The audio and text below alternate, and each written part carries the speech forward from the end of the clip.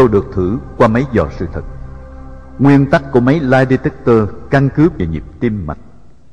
Một người khi nói dối thường hồi hộp, lo lắng, làm rối loạn mạch tim. Nhưng nếu uống rượu say hay uống thuốc tây trước khi lên máy, thần kinh tê liệt có thể làm giảm sự bối rối và máy sự thật khó dò ra.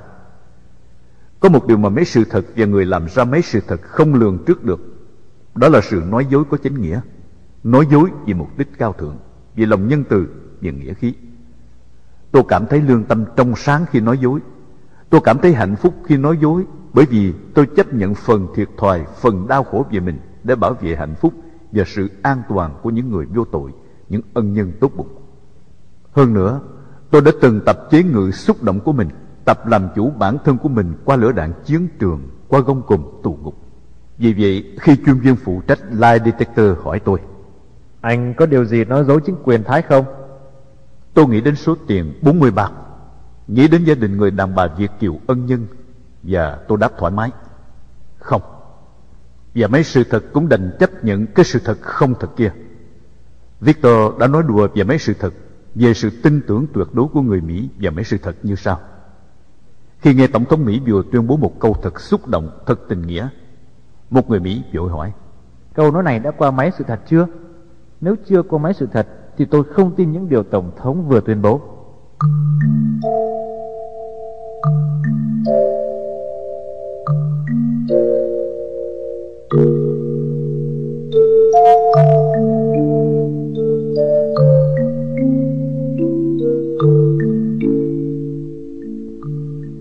Đã có nhiều người chứng nhận về background của tôi. Đã có mấy sự thật chứng nhận những lời khai của tôi. Chính quyền địa phương đành phải giải quyết trường hợp tôi. Thay vì được chuyển đi trại chuyển tiếp Panathinaikon như thông lệ, tôi lại bị trả ngược về biên giới với một lý do thật sáng tạo. Đó là theo một sắc lệnh mới, nhà tù Arang chỉ dành riêng cho giới bộ đội đào ngũ tị nạn. 4 người dân sự khác phải gồng gánh đi theo tôi cho có vẻ hợp lý. Khi đưa lên xe, anh đại tá mập còn chơi chữ, nói móc với các bạn đi cùng chuyến với tôi rằng: Em Khang có một lỗ sâu sau ót làm bùa hộ mạng, chắc là đạn bắn không lũng. Còn Khiêm và Bằng nói tiếng Khmer rành chưa? Các bạn tôi quá mất tinh thần, cố ráng năn nỉ cầu khẩn về phút chót rằng: Xin đại tá thương tình giúp đỡ tụi con. Tôi bực mình cự lớn tiếng: Đù mẹ, đi đâu thì đi chứ, chết là cùng chứ đích gì mà sợ. Năn nỉ ỉ ôi làm gì cho nó mệt người. Anh Mập tái mặt gườm tôi. Tôi nhìn gườm lại anh Mập. Và trong giờ phút đó tôi nghĩ bụng: Thưa Ngài, Ngài thật là may mắn. Ngài biết không, có những lần Ngài đứng gần tôi lại đứng gần cây búa. Tôi đã có ý nghĩ may mà còn chút sáng suốt lạc quan, nếu không thì tôi đã giáng cho Ngài một búa rồi. Ngay cả có lúc trong kế hoạch vượt ngục nhà tù Arang, tôi cũng có ý định tìm về nhà anh Mập cắt bộ đồ nghề của anh ta, bởi vì tuy già nhưng Ngài vẫn còn ham chơi trống bỏi.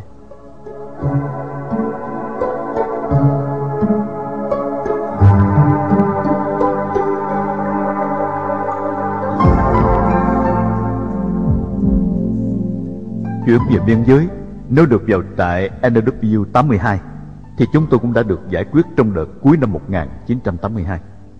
Nhưng thực tế chúng tôi chỉ được đưa vào cổng trước và đuổi ra cổng sau để qua trại Nông Samet.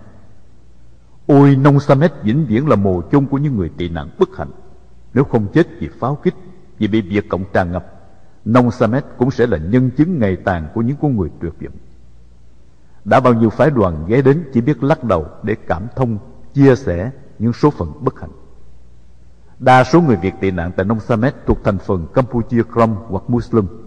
Ngoài tiếng Việt, họ còn có ngôn ngữ riêng thông dụng hơn.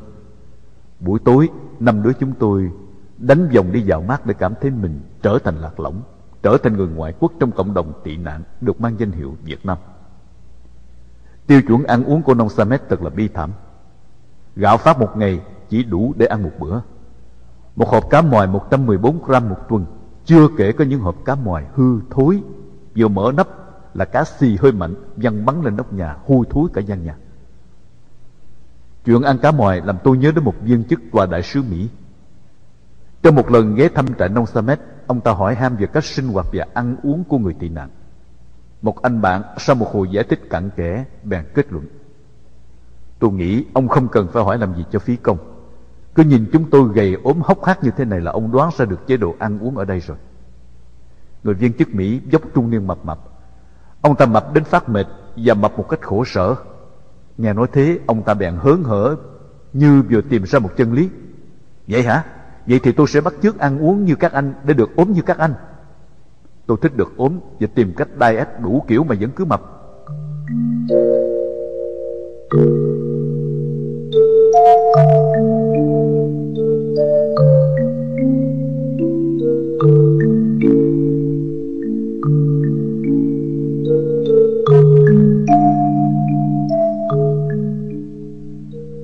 Chuyện đời thật kéo cẳng ngỗng. Chỉ một thí dụ nhỏ đó cũng cho thấy sự mâu thuẫn của cuộc đời, sự khó thông cảm giữa các con người. Mỗi đất nước đều có một kiểu hạnh phúc và đau khổ trái ngược nhau. Người Việt thì nghèo nên khổ vì ốm, người Mỹ thì giàu nên khổ vì mập. Kỳ cục không kém, người Việt Nam tại Mỹ lại thèm ăn rau muống, và rau muống lại đắt tiền. Người Việt trong nước lại chán ăn rau muống, bởi vì rau muống là món rẻ tiền, họ phải ăn thường ngày và là món duy nhất. Nhưng điều khó hiểu và tôi thường thắc mắc nhất là các cựu quân nhân Mỹ, hầu như cả ngàn veteran Mỹ tôi gặp tại Hoa Kỳ đều thích thú kể lại các kỷ niệm thời chiến đấu tại Việt Nam. Người nào cũng mong có dịp trở lại Việt Nam để chiến đấu và sống lại thời huy hoàng cũ. Nhưng mỗi lần nghe báo chí, truyền hình phỏng vấn lại chỉ nghe họ tố cáo và chống lại chiến tranh tại Việt Nam. Hình như mỗi lần gặp phóng viên, họ lại sống và nghĩ bằng một con người khác, đó là một nhà chính trị, một triết gia. Nhưng sau đó họ lại trở lại con người bình thường, trần tục cũ, nghĩ và nói những điều tầm thường phát xuất thực sự từ đáy lòng của họ.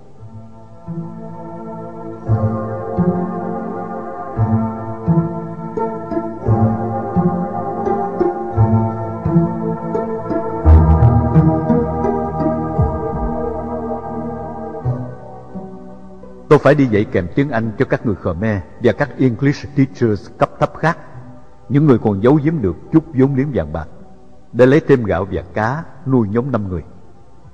Ngoài giờ dạy Anh văn, tôi trau dồi thêm Anh ngữ bằng cách đọc truyện tiếng Anh và đi ngồi chầu rìa nghe những người Mỹ làm việc tại bệnh viện nói chuyện.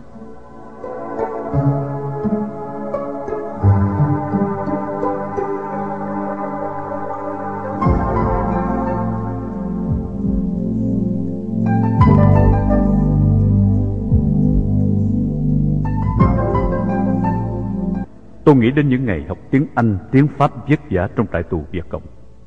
Những ngày ngồi cưa gỗ với bài học kẹp vào bắp dế, mồ hôi đầm đìa nhỏ giọt, nhòe nhoẹt màu mực xanh. Những ngày làm ruộng, giấu giếm tờ giấy ghi bài. 4 đứa, tôi, Đạm, Nhất và một bạn trước kia dạy tại trường sinh ngữ quân đội, vừa lom khom cấy lúa, hoặc đố, hoặc ôn, hoặc kể cho nhau nghe những đoạn sách bằng tiếng Anh vừa đọc. Những buổi ăn sáng, chiếc bàn nhỏ, nửa bên chén cơm, nửa bên cuốn sách. Những lúc ngồi đợi đi làm tại cổng, tay cứ kéo ra đút vô túi miếng giấy nhỏ, học thêm những từ mới. Ngay cả dọc đường đi, đường về, vấp đá chảy máu chân, bởi vì mắt bận nhìn bài không chú ý lối đi. Những đêm chen chúc chia sẻ ngọn đèn cùng đám đánh cờ tướng ồn ào, vừa nhai chữ, vừa nhai những con mối có cánh bay vào đèn cháy xém một cách ngon lành. Có lúc nhai nhầm những con kiến đen lớn có cánh lao vào lửa thiêu thân, đắng ngắt phải nhổ ra. Những ca trực đêm mắt láo liên canh chừng tên bộ đội kiểm soát, sợ bị tịch thu cuốn sách. Những lúc moi móc trong đống giấy gói đồ ăn thăm nuôi những tờ báo ngoại ngữ. Những bữa kiểm nghiệm chạy ngược chạy xuôi vất vả để giấu cuốn từ điển quý như vàng. Có những lúc vào cầu tiêu thấy được một miếng báo bằng tiếng Anh, cũng cầm để đọc cho đỡ việc. Hoặc ngay cả thời kỳ tị nạn tại Ga Lăng, chen chúc ngồi giữa đám con nít ở bãi xem TV, có lúc ngủ gà ngủ gật vẫn chưa chịu về vì cố ráng nghe thêm vài chữ. Gặp ai cũng hỏi, cũng học. Để làm thầy tất cả mọi thầy, phải làm trò tất cả mọi trò. Tôi thích nhất câu châm ngôn đó. Học trong lúc bị cấm đoán, học trong lúc nhọc nhằn, học trong lúc đói khát. Cái học không còn chỉ để mở mang trí tuệ, không còn chỉ là niềm vui, mà còn là một sự thách đố, một chăm bón niềm tin, một kiên trì tập luyện, một ý thức lạc quan, vươn lên, một lựa chọn thái độ sống.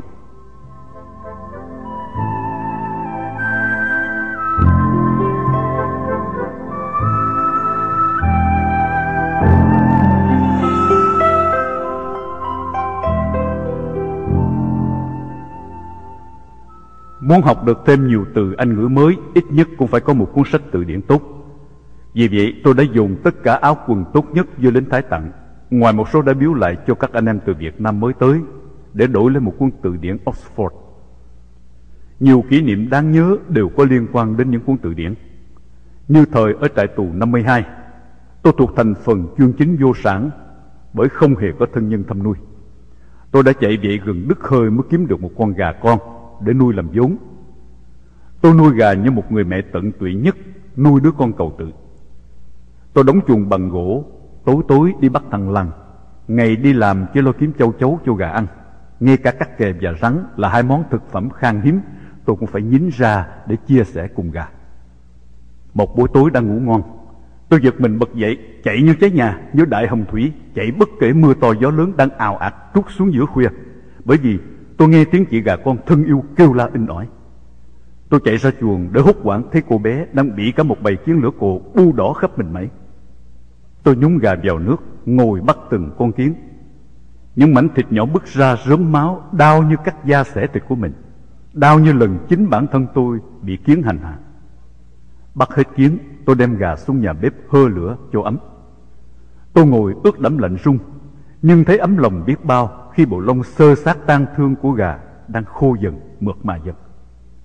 Tôi chăm sóc gà như thế cho đến ngày gà lớn. Gà mái nổ có một bộ lông xám lốm đốm trắng như nước da bị lang ben của tôi thời tù tội. Chủ nào gà nấy, tôi an ủi con gà. Thế rồi đến ngày gà đẻ, tôi ăn cái trứng đầu tiên để tưởng thưởng công lao khó nhọc của mình. Những trứng kế tiếp tôi để dành cho gà ấp. Tôi tập gà như tập chim từ nhỏ. Mỗi lần đem mồi về, tôi huýt gió và gà chạy lại. Mỗi buổi chiều, gà nhảy lên nóc chuồng cao, mơ màng cùng tôi nhìn ngắm mặt trời đang lặn. Tôi yêu gà không những vì cái gia tài nhỏ bé sắp tới, mà vì cái nết dễ thương của gà. Thế mà khi biết Trung tá Duy, không quân, có một cuốn từ điển Anh Việt, tôi phải sang tán tỉnh hết cách để đổi cho được. Tôi đề nghị: anh mới bệnh vậy, bồi dưỡng bằng một con gà mái so chắc chắn sẽ khỏe lại ngay. Hoặc là nếu anh có muốn nuôi thì vài tháng sau anh sẽ có một bầy gà lớn. Một điều kiện nữa là nếu tôi được thả về trước, tôi sẽ biếu lại anh cuốn từ điển. Mất mấy ngày thương thuyết tôi mới thành công. Một buổi chiều tôi huýt gió và gà chạy theo tôi. Tôi đi trước, gà lúc thúc theo sau như bố với con, dẫn qua nhà anh Duy. Nhiều đứa bạn đứng ngoài sân thấy tôi với gà hỏi lớn: Bố con mày đi đâu đó? Tôi trả lời nghẹn ngào xúc động: Dẫn cháu đi đổi cuốn từ điển. Bạn bè nhìn cảnh tôi dẫn gà đi, có đứa ứa nước mắt. Tụi nó biết tôi cưng, tôi yêu cô bé như thế nào, và tụi nó cũng biết tôi mê thích học như thế nào.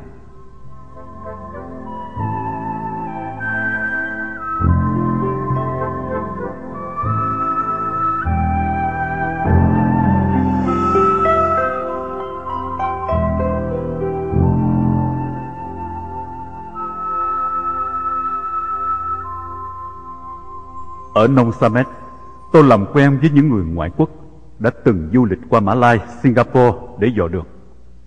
Miss Canada, cô gái đẹp nhất trong đám, khi nghe tôi nói về dự định đi bộ từ biên giới Campuchia sang Singapore, đã phán một câu lạnh lùng: Are you crazy?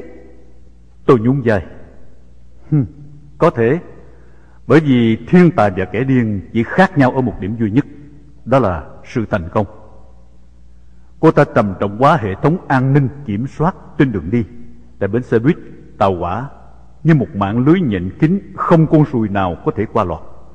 Ngay dính Thái Cộng, Mã Cộng, còn đầu hàng không hoạt động được. Miss Canada muốn dập tắt ngay tia lửa hy vọng vừa đang leo lét trong tôi. Chỉ có một người có quan điểm trái ngược với các ý kiến trên, là Esther, một cô gái Phi luật tân. Tôi nghĩ khả năng anh có thể đi lọt qua các trạm kiểm soát và đến được Singapore. Esther cho tôi biết rõ ràng và chi tiết hơn những con đường cô đã đi, những nơi cô đã đến mà tôi cần tìm hiểu. Tôi làm quen với Esther bằng một cách thật là kỳ cục. Esther làm trưởng phòng thí nghiệm. Mỗi lần mệt mỏi vì học quá độ, tôi thường đi tản bộ hoặc ghé ngang qua phòng thí nghiệm. Tôi đứng ngoài cửa sổ nhìn Esther. Khi đôi mắt ngưng quan sát rời kính hiển vi nhìn ra ngoài, nàng lại thấy tôi đang tựa bóng mát nhìn nàng.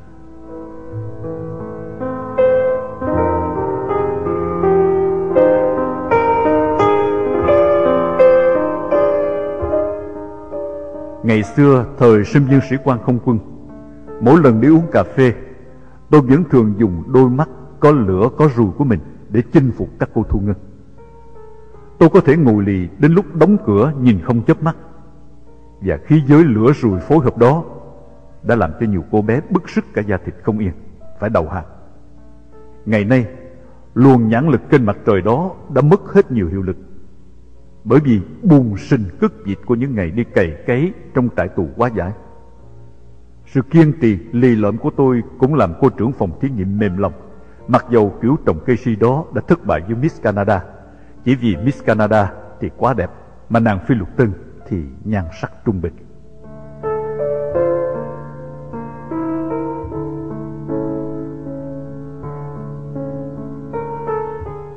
Và mỗi lần quen thói ngẩng đầu lên khỏi kính hiển vi, không thấy tôi, nàng đảo mắt tìm. Đôi mắt rõ ràng biểu lộ lòng trong tuy đã, mặt ngoài còn e. Một hôm tôi đi thẳng về phòng thí nghiệm, gặp nàng kiếm chuyện xin thử nước tiểu. Thưa cô, tôi nghi là tôi bị đau lậu. Nàng nhìn tôi bối rối ngạc nhiên. Kết quả thử nước tiểu negative. Hôm khác tôi lại vào xin thử máu. Thưa cô, tôi có cảm tưởng như là tôi bị bệnh giang mai. Nàng lại thử máu giùm tôi và mỉm cười cho tôi biết kết quả. Anh không có bệnh gì cả. Tôi quả quyết. Chắc chắn là tôi bị bệnh mà. Cô có biết không, mỗi lần đi ngang qua đây, tôi cứ thấy trong người bức rứt nôn nao, nóng sốt như là đang bị bệnh vậy. Hay là tôi đã bị nhiễm bệnh bởi con vi trùng tình yêu của cô rồi? Esther đỏ mặt xao xuyến. Qua ánh mắt của nàng, tôi biết nàng muốn nói. Chàng ơi, chắc em không thoát khỏi tay chàng nổi rồi. Em sắp khốn khổ điêu đứng vì chàng đây.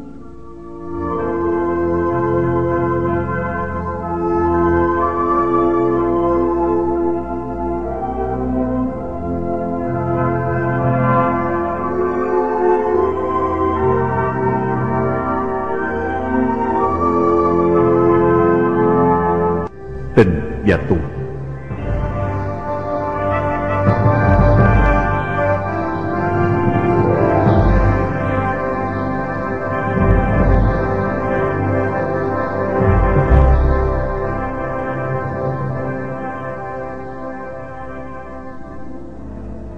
Sách tử vi bảo tôi có số đào hoa chiếu mệnh và có số được nữ nhân phò hộ. Tôi không tin, nhưng cuối cùng rõ ràng những biến cố quan trọng trong cuộc đời sóng gió của tôi đều có hình ảnh của những người đàn bà tham dự. Tôi nhớ lại Thu An ngày ở trại tù Việt Cộng. Người con gái có khuôn mặt Tây phương xinh đẹp trở về thăm nhà sau 6 năm du học tại Hoa Kỳ và bị mắc kẹt lại. Ngày đầu gặp Thu An đi thăm nuôi bố, một sĩ quan tù binh ở cùng tại Lam Sơn.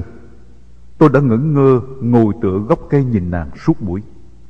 Khi nàng trở về, tôi vội vã chạy theo, lén đưa bức thư với 2 hàng chữ nguệch ngoạc vừa sáng tác. Giai nhân em là nàng thơ, hay ta chợt thấy trong mơ một lần.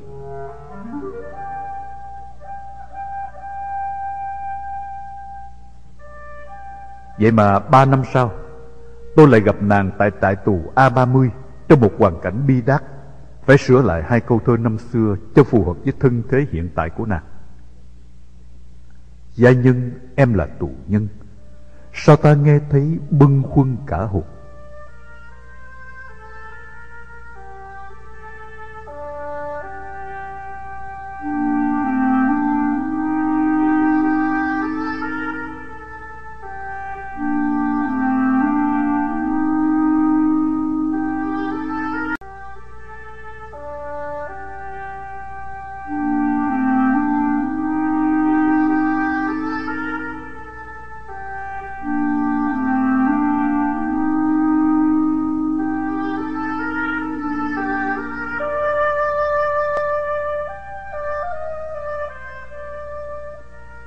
Cuộc tình trong nhà tù đã đem lại rắc rối cho nhiều người. Có những đêm văn nghệ ngoài trời, tôi đã đánh lừa được bao nhiêu đôi mắt cú vọ của bọn anten trật tự, giả dạng len lỏi vào ngồi giữa đám tù con gái. Một lần tôi suýt bị cùng vì một chuyện bất ngờ. Tôi có một cô bạn gái hơn 5 năm qua vẫn thường viết thư đòi ghé thăm, nhưng tôi vẫn khăng khăng từ chối. Tôi sợ rằng nếu để tình cảm càng ngày càng tăng thêm với những ràng buộc, tôi không thể đáp ứng lại bằng những bổn phận trách nhiệm phải có về sau. Vì cuộc đời tôi còn biết bao nhiêu sóng gió hiểm nghèo, chính bản thân tôi còn chưa tự mình lo toan được. Nhưng lần này Tết sắp đến, tôi lại đang chuẩn bị việc ngục. Tôi đồng ý để cô bạn ghé thăm một lần, một phần để hỏi thăm tin tức bên ngoài, một phần để báo tin về chuyện sắp ra đi của tôi, và hơn nữa khuyên cô ta nên quyết định dứt khoát một hướng đi phù hợp cho tương lai bản thân mình. Chính trong lúc tôi đang bình an giữa đám tù nữ, nhờ tấm lưng vền vàng to lớn của A Giang Mập, một cô gái Tàu vui tánh che chở, để trò chuyện với Thu An, thì cán bộ tiếp tân vào kiếm tôi báo tin có thân nhân. Cả đội quýnh quáng vì không biết tôi đã chuồn đi ngã nào, từ lúc nào. Thế là có lệnh kiểm tra. Trong lúc tình hình bất ổn, máy điện bỗng trở chứng và đèn tắt phục. Tôi lợi dụng dịp may luồn ra khỏi khu vực bất an. Chỉ trong khoảnh khắc tôi đã thoát ra ngoài, thì vừa lúc đèn sáng lại. Tuy nhiên trên đường trở lại đội mình, tôi đã bị một cán bộ quản giáo một đội khác chặn lại. Anh ở đội nào mà chen vào đây? Đội 3. Anh qua đây làm gì? Liên lạc hả? Đâu có, tôi đi tiểu mà. Tôi bị đục xét khắp người, và tên cán bộ moi ra được một tờ giấy nhỏ trong túi tôi. À, đây rồi. Anh đi liên lạc với ai? Giấy này ghi chỉ thị gì đây? Đâu có, miếng giấy tôi chép để học pháp văn đó. Cán bộ Việt Cộng có người còn không đọc rành tiếng Việt, huống hồ gì là tiếng Anh, tiếng Pháp. Cho nên tôi bị dẫn về văn phòng để chờ thẩm tra về miếng giấy. May nhờ trên đường đi gặp một tên trật tự có chút vốn liếng sinh ngữ, dịch ra tiếng Việt về giải thích thuận lợi cho tôi, cho nên tôi được thả. Có điều lạ là tên trật tự này, trật tự là một thứ tù làm tay sai cho cán bộ để kiểm soát và trừng trị các tù nhân. Họ thường rất dữ tợn, đánh tù rất hăng. Vậy mà bữa đó y là làm việc thiện đối với tôi.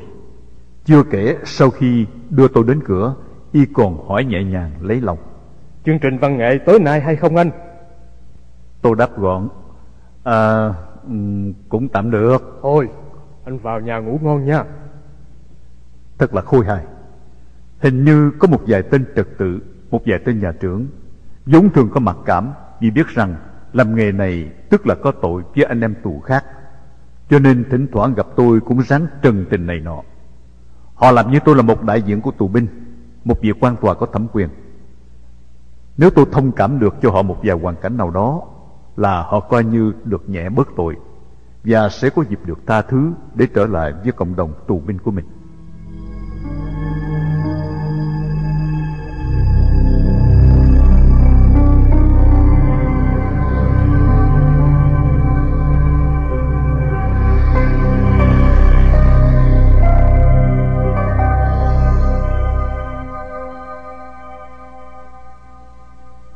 Rồi những ngày tôi và Thu An đợi nhau qua hàng rào kẽm gai trên đường ra bến tắm với những câu thơ, những bức thư tình ngắn ngủi lén lút chuyển đưa.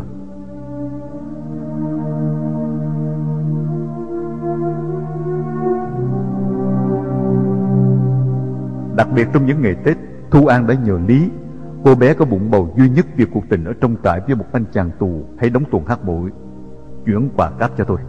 Cả hai thuộc đội tù hình sự gồm khoảng vài trăm người được giam riêng rẽ, mặc dầu ở cùng trại A30 đang giữ 5.000 tù binh chúng tôi. Lý bị 20 năm khổ sai vì giết một đứa bé để lấy sợi dây chuyền vàng rồi vứt xác xuống giếng, và anh chàng kép có án 20 năm vì mang tội giết người. Hai tội nhân bị buộc tội giết bây giờ lại bị buộc tội yêu, bởi vì họ đã lợi dụng hoàn cảnh thuận lợi trong các công tác đặc biệt đi làm không có sự quản lý của cán bộ để quản lý đời nhau. Nay gốc suối, mai nương sắn, mốt vườn mía. Họ đã tranh thủ thì giờ làm việc để cải thiện ái tình. Vì vậy mà vụ chữa quan trong trại tù nổ lên như một quả bom nguyên tử. Thượng cấp được tin khiển trách ban quản lý trại. Cán bộ phụ trách trực tiếp chỉ còn có biện pháp duy nhất là ép buộc Lý phải phá thai. Cô bé vốn đã cứng đầu, giờ lại càng ly đòn tợn, khẳng quyết: Nếu muốn giết con tôi thì cứ giết tôi trước đi. Và cuối cùng trại tù đầu hàng, để cho đứa bé tượng hình của một cuộc tình sấm sét trong tù mở mắt chào đời trong nhà tù, được nuôi dưỡng trong nhà tù và nhận lấy kiếp tù đầy một cách tự nhiên. Một ngày lớn lên chắc không ai đủ tư cách để tuyên bố câu này ngoại trừ đứa bé. Tôi được sinh ra để ở tù.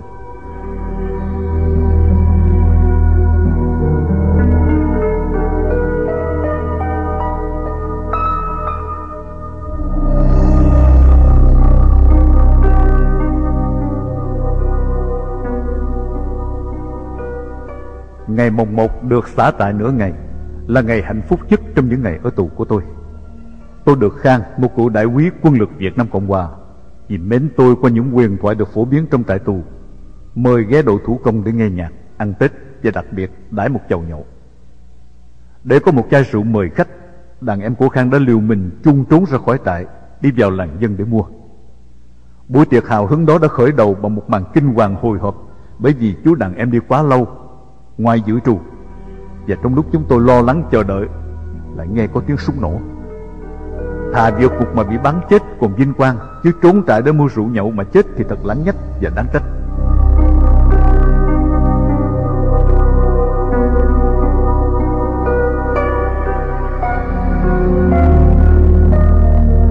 Cũng may anh chàng liều lĩnh đã mò về tới, mặt mày áo quần lấm đầy bụi đất.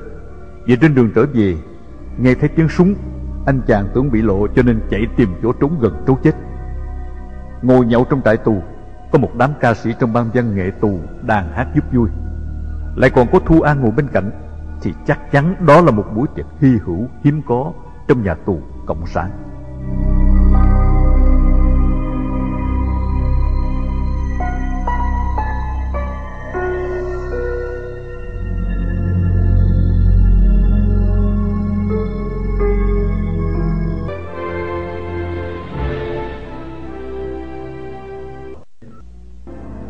Cuộc tình trong tù của tôi làm tốn hết hàng chục buổi họp phê bình kiểm điểm.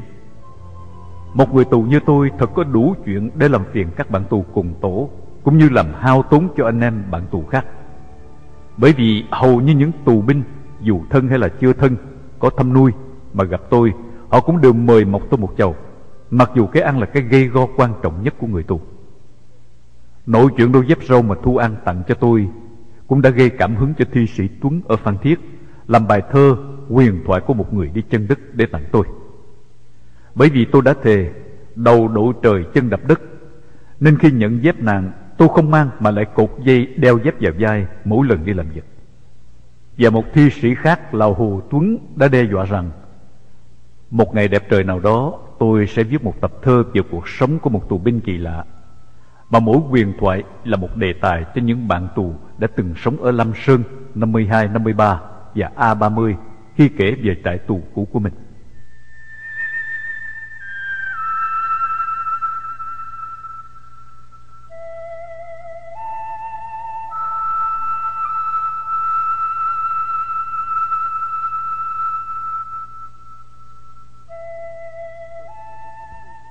Tôi lại nhớ đến các cô cháu Hờ, bạn của cháu gái tôi ở Sài Gòn trong thời gian vượt ngục sống lén lút bất hợp pháp. Làm sao tôi cưỡng lại được 4 năm cô cháu văn nghệ thích nghịch ngợm bông đùa. 6 năm tù chỉ làm già dặn những kinh nghiệm của một đời người, nhưng tình cảm, tâm hồn người tù vẫn dừng lại ở mốc thời gian cũ trẻ trung. Tôi trở thành nạn nhân, một thứ nạn nhân hạnh phúc vì được lọt vào trong một tổ quỷ toàn đàn bà con gái, và mỗi cô cháu văn nghệ đều tự cho mình là một đối tượng duy nhất, độc tôn. Cho đến cái ngày họ khám phá được sự thật về trái tim đa tình rộng lượng của ông chú hàng xóm, thì một phiên họp khoáng đại được triệu tập khẩn cấp nhằm ngày tôi đi vắng. Họ trách la: Đồ gian ác, mày làm mai làm mối, mày âm mưu dụ dỗ tụi tao thì chú mày. Sau đó Chi đe dọa: Mỗi lần đi qua đây tao sẽ ném đá chú mày cho bỏ ghét. Phương giận dữ: Tao sẽ đi báo công an bắt chú mày về tội vượt ngục. Trong khi đó Dân góp vào: Tao sẽ thiến chú mày. Đến khi Lan tiết lộ: Chú đi vượt biên đã mấy ngày, không biết có đi lọt hay bị bắt không? Thế là cả đám sụt sùi khóc bù lu bù loa. Trời ơi, tội nghiệp chú quá. Cầu trời phù hộ cho ông chú đáng thương.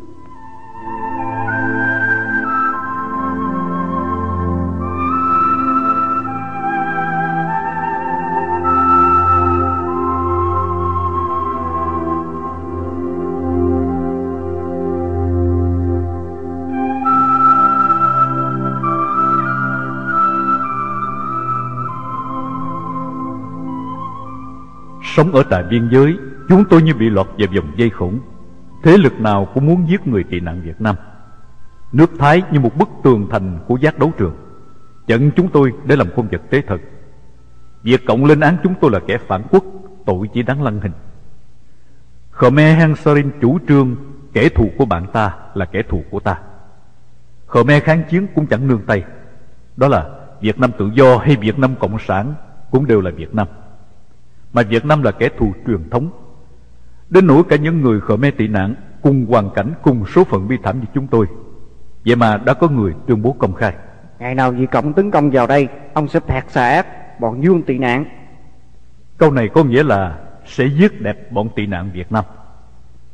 Khmer kháng chiến rất nể Thái Lan. Ta phải thông cảm vì họ có nhiều lý do để nể Thái. Họ nể vì phải ăn nhờ ở đậu trên đất Thái, nhờ sự bảo bọc của Thái Lan, và ngoài ra còn là mặc cảm dân tộc. Khi cái nể quá đáng cứ ấm ức trong lòng, họ bèn trút cái ấm ức đó xuống đầu dân tị nạn Việt Nam. Bao nhiêu thảm cảnh của người Việt trên đường tị nạn đi nhờ qua đất Campuchia, bao nhiêu xác chết sình thối dòi bọ, bao nhiêu bộ xương lăn lóc gió mưa, bao nhiêu người con gái bị cưỡng bức lăng nhục, có người kiệt sức vì bị cưỡng hiếp hàng đêm, có người phải đem bệnh viện cứu cấp vì vi trùng hoa liễu đã làm ung thối tử cung.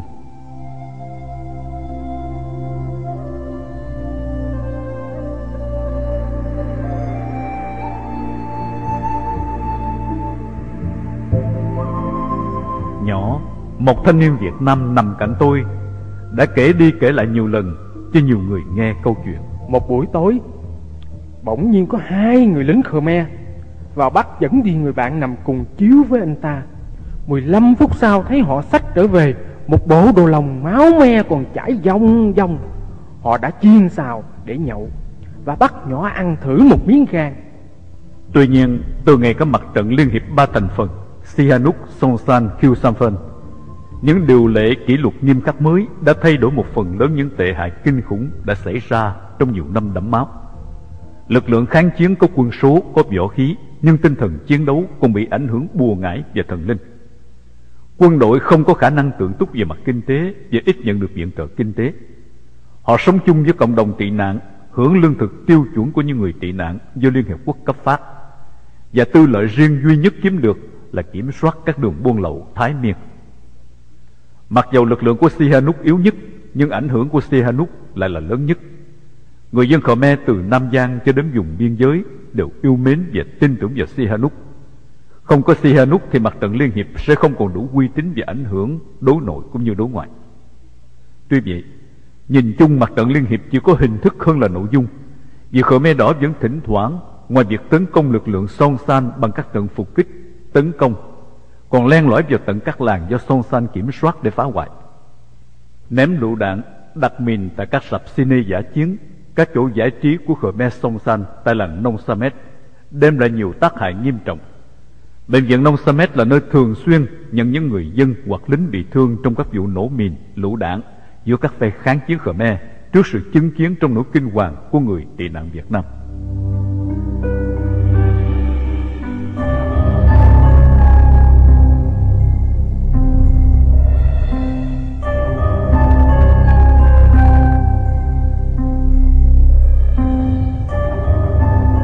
Qua các cuộc tấn công của Việt Cộng vào Nông Chanh, Nông Chắt, tôi chẳng ngạc nhiên khi thấy chỉ trong vòng một vài ngày, Việt Cộng đã hoàn toàn làm chủ các khu vực quân sự của kháng chiến quân. Điều đáng ngạc nhiên là những toán đặc công trinh sát Việt Cộng không ám sát nổi các lãnh tụ Khmer kháng chiến. Tôi chui khỏi trại tị nạn, đi nghe ông Song San nói chuyện 2 lần. Lần nào cũng đứng gần trong vòng 10 thước. Tôi nghĩ nếu muốn chỉ cần một trái lựu đạn, một khẩu súng hãm thanh hay một quả mìn chôn trên đường, Khmer kháng chiến trở thành rắn mất đầu. Ôi huyền thoại của các tay ám sát quốc tế! Những công tác dễ dàng như vậy mà các tay đồ tể cũng đành bó tay bất lực.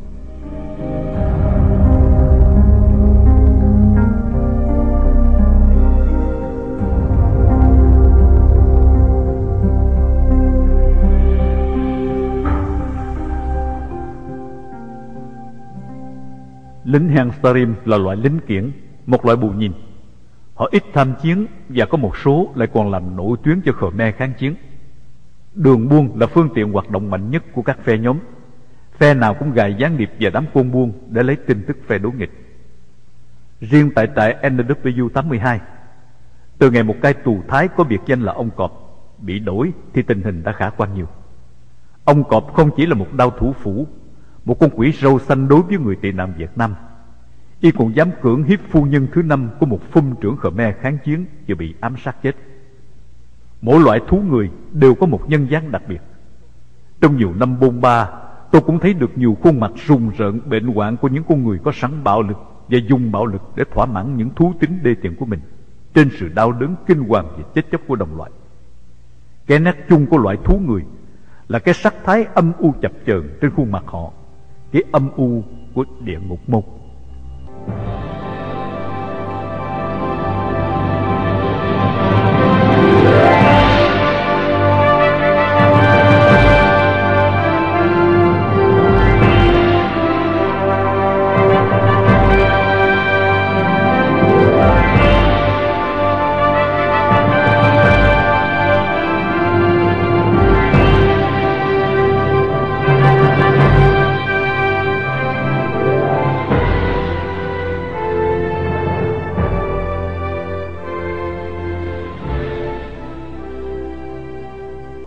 Tình và tu.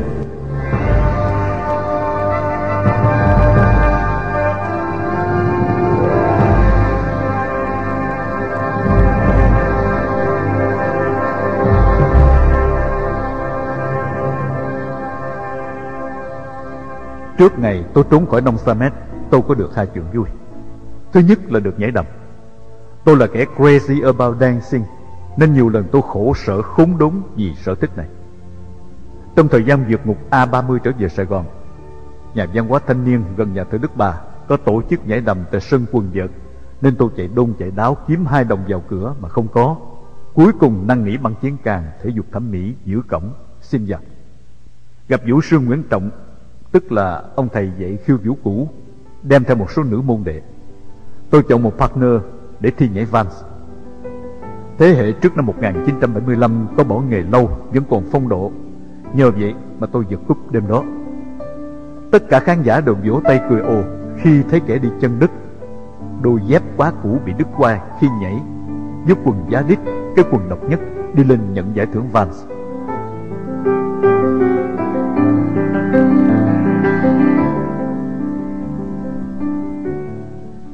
Khi qua Campuchia, tôi suýt bị bắt lại sau khi vượt một nhà tù 7708 cũng vì tội mê nhảy đập. Dân Khmer chỉ nhảy điệu lâm thôn, nên khi thấy tôi và một người bạn Việt Nam đánh cá khác nhảy bebop cha cha cha khác lạ, họ để ý và hỏi giấy tờ. Nhờ may mắn và lanh trí, tôi đã lọt được lần đó.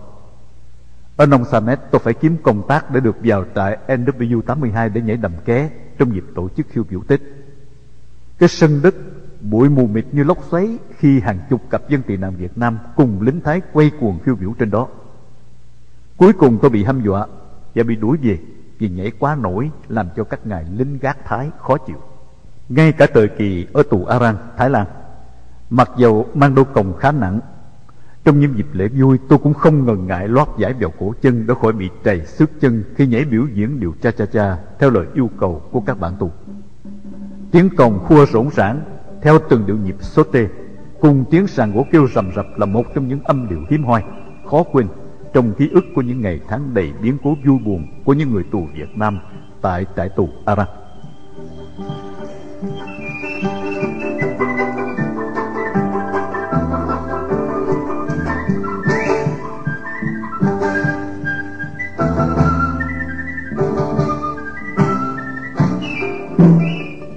Chuyện vui thứ hai là gặp lại Daniel. Nàng mãn hợp đồng và trở về Thụy Sĩ đã mấy tháng. Không biết có phải vì cái anh chàng gần chết mà vẫn còn đa tình, hay vì yêu mến chung tất cả người tị nạn, Daniel đã xin trở lại phục vụ ở Thái Lan. Thật là một cuộc tái ngộ bất ngờ, vì Daniel ghé trại tù Aran hỏi thăm tôi, nhưng mọi người đều cố tình giấu nhẹm tin tức về tôi. Nàng ghé Nông Samet trong một công vụ đột xuất. Tôi cho nàng biết tôi sắp đi. Nàng hỏi: Anh đi đâu vậy? Thân anh như cánh chuồn chuồn, khi vui thì đậu, khi buồn thì bay. Tôi mượn câu ca dao để diễn tả ý mình. Thông cảm hoàn cảnh của tôi, nàng tặng tôi một bức hình khổ căn cứ của nàng và vét hết tiền còn trong bóp, gọi là để chia sẻ cuộc hành trình của tôi.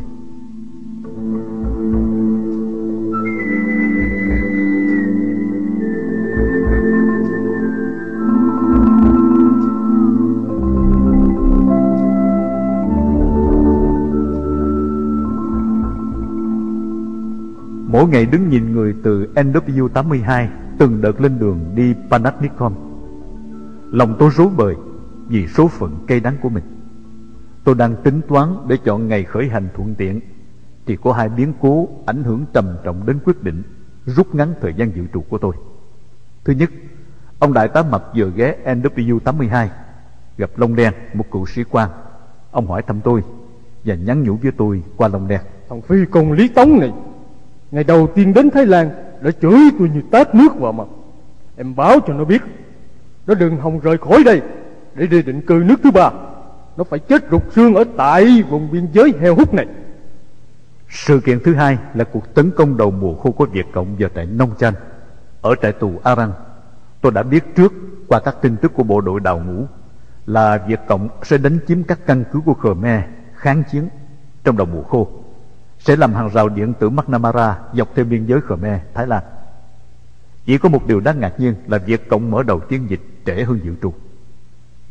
Ở trại Nông Samet, hình như chỉ có những gia đình có con nít là tương đối tạm đầy đủ, vì mỗi ngày bệnh viện Nông Samet đều phát riêng khẩu phần cho trẻ con, mỗi đứa một tô cháo thịt lớn, một quả trứng, một trái chuối hoặc trái cây khác. Nhờ vậy mà cha mẹ của chúng có thể ăn ké vào để tạm no. Ngoài cái khổ vật chất, cái khổ tinh thần nặng nhất là không có hy vọng được giải quyết. Ngay chính một vị linh mục phụ trách các trại tị nạn vùng biên giới cũng đã một lần tự thổ lộ: Các con có biết tại sao người ta không muốn giải quyết vấn đề tị nạn không? Cứ tưởng tượng ai đến được đây cũng sẽ được đi nhanh chóng, đi Mỹ, đi Pháp. Đến nước thứ ba thì các con sẽ viết thư về báo tin, làm phấn khởi các thân nhân ở Việt Nam. Thế rồi 50 triệu dân Việt Nam đều rủ rê nhau lần lượt lên đường đi tị nạn. Vậy thì ai sẽ đủ sức lo hết cho các con? Nước nào sẽ thu nhận hết các con đấy? Vậy giữ các con ở lại đây thật lâu hoặc sẽ không giải quyết. Đó là cách hữu hiệu nhất để ngăn chặn làn sóng tị nạn đấy mà.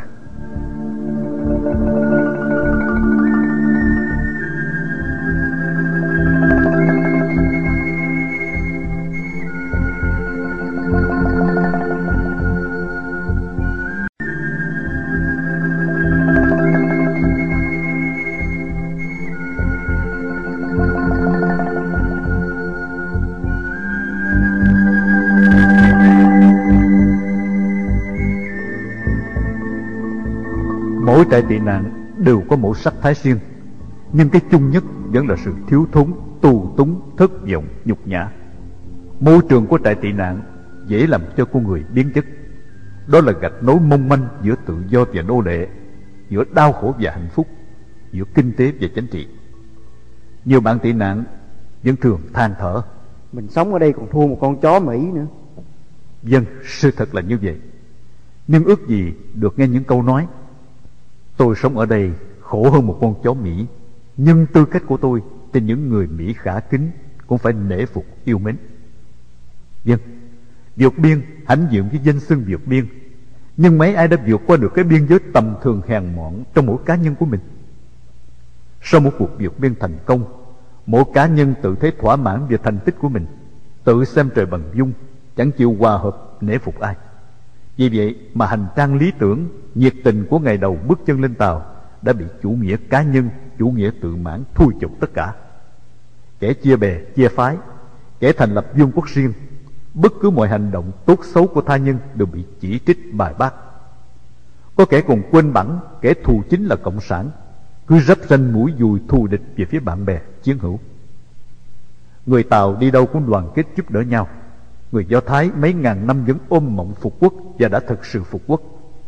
Người Nhật mổ bụng không chịu đầu hàng. Người Pháp thủy chung tình nghĩa. Còn chúng ta, những người Việt Nam lưu vong với một lịch sử oai hùng, một truyền thống bất khuất, há lẽ nào lại xuôi tay làm kẻ vong quốc suốt đời hay sao? Cuộc sống khuynh hướng vật chất đã làm cho một số người đánh mất mục đích của đời sống. Có kẻ sống đời sống của những xác chết và nhận thức lầm lạc về những giá trị chân chánh. Và ngay chính bài học cộng sản, bài học tự do, mỗi người còn nhận thức một cách khác nhau. Hùng Mập, một trong những người được hưởng tiện nghi vật chất trong một xã hội nheo nhóc lầm than, nhờ những của chìm của nổi còn giấu được và nhờ sự tài trợ của thân nhân từ ngoại quốc, đã than trách và tiếc nuối những ngày sống huy hoàng tại Sài Gòn dưới chế độ cộng sản. Anh ta nói rằng biết đi vượt biên khổ như thế này, thà ở lại Việt Nam sướng hơn. Một trong những trường hợp đặc biệt khác là gia đình Ngữ. Nhà Ngữ trước kia thuộc loại dưới trung bình, chật chội, ẩm thấp. Sau ngày 30 tháng 4, toàn bộ gia đình dời đến cư ngụ tại một ngôi nhà lầu nhiều tầng, trang bị tiện nghi. Gia sản mới kiếm được nhờ thu lượm những của cải xe cộ của những người chạy nạn bỏ bừa bãi tại bờ sông Sài Gòn. Sự khá giả bất ngờ đã làm tình cảm của người có những biến chuyển. Ông cụ người Bắc di cư, mỗi trưa nằm nghỉ trên bộ canopy đắt tiền, hơi thở còn ngây ngây mùi bia rượu, vẫn luôn luôn mồm xỉ bả cộng sản. Cái cuộc đời thật khốn nạn. Bác đã chạy tụi cộng sản từ Bác vào đây, thế mà giờ phút này cũng không thoát khỏi cái bàn tay của tụi chó đẻ này. Ông cụ miệng chửi cộng sản mà khóe mắt liêm diêm an lạc, mà gò má căn phòng run run trong cái trở mình lười biếng, trong sự thỏa mãn của kẻ gặp thời, rạng rỡ trong niềm thống khoái hạnh phúc.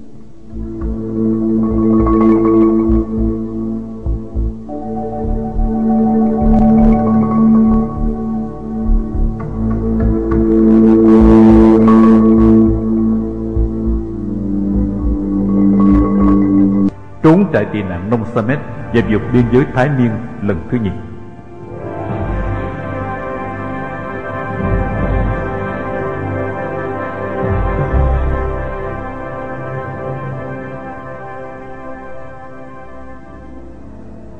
Trại Nông Samet, trại NW82 chia cách nhau một hàng rào tre tăng cường kẽm gai. Phía bắc và tây là khu nhà dân Khmer tị nạn. Phía nam là con đường chạy đông tây thẳng qua biên giới Thái Lan. Trại Nông Samet chỉ là một phần phụ thuộc trong khu vực bệnh viện Nông Samet, gồm có 2 gian nhà lớn bằng tranh và tre chứa hơn 150 người tị nạn, phần đông gốc Khmer Krom và Muslim. 2 giờ sáng ngày 1 tháng 2 năm 1983, căn gác tre rùng rùng chuyển động bởi sự xô đẩy chen lấn và tiếng chân chạy rầm rập. Nhiều người không kịp theo ngõ cầu thang, nhảy bừa lên mùng kẻ đang nằm giăng dưới. Tiếng người đạp đè nhau kêu la inh ỏi. Sự hỗn loạn tăng dần với tiếng đạn ầm ầm pháo kích, tiếng đại liên gầm rú và tiếng xích sắt xe tăng. Nghe về định vị trí, chúng tôi tiên đoán cuộc đụng độ ác liệt đang diễn ra tại Nông Trạch. Tình hình căng thẳng đã lâu và đã có lệnh chuẩn bị di tản người tị nạn theo kế hoạch sang đất Thái trong trường hợp khẩn cấp. Tôi chờ đợi thời cơ thuận tiện để dọt luôn. Điều đau khổ nhất trong buổi sáng hôm đó là sự biến mất của đôi giày bata. Tay bạn gian ác nào đã chôm, đã chặt đôi chân của tôi rồi. Tin của các người Khmer chạy loạn từ Nông Trạch cho biết Việt Cộng đã chiếm được trại tị nạn và tàn sát hết các người Việt tị nạn tại đó. Mọi người chờ đợi số phận mình trong kinh hoàng. Tôi quyết định bỏ trốn càng sớm càng tốt, không thể chờ nước đến chân mới nhảy.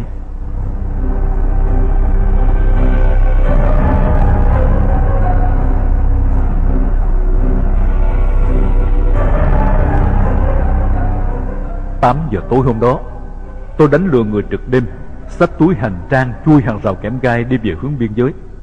Một toán lính Thái đi phục kích với một cây đàn và một chai rượu. Khmer kháng chiến rải quân khắp nơi, đặc biệt trên đoạn đường biên giới tôi sẽ băng qua. Súng khắp nơi sẽ nổi giòn khi phát hiện một kẻ lạ mặt đang buôn tẩu trong bóng tối. Tình hình báo động làm cho cuộc đi trốn của tôi càng khó khăn, nguy hiểm hơn. Tôi đi về hướng mà theo những tin tức kể lại thì có rất nhiều con buôn người Khmer đã bị chết trong những năm tháng đầu vượt bãi miền biên giới để chuyển hàng lậu từ Thái Lan, tránh các con đường mòn để khỏi bị lọt vào ổ phục kích. tránh các vị trí thường gài mìn theo quy tắc chung. Đã từng trải một mình với những hiểm nguy tương tự, tôi thấy bình thản, tôi vẫn cẩn thận trong các động tác di chuyển.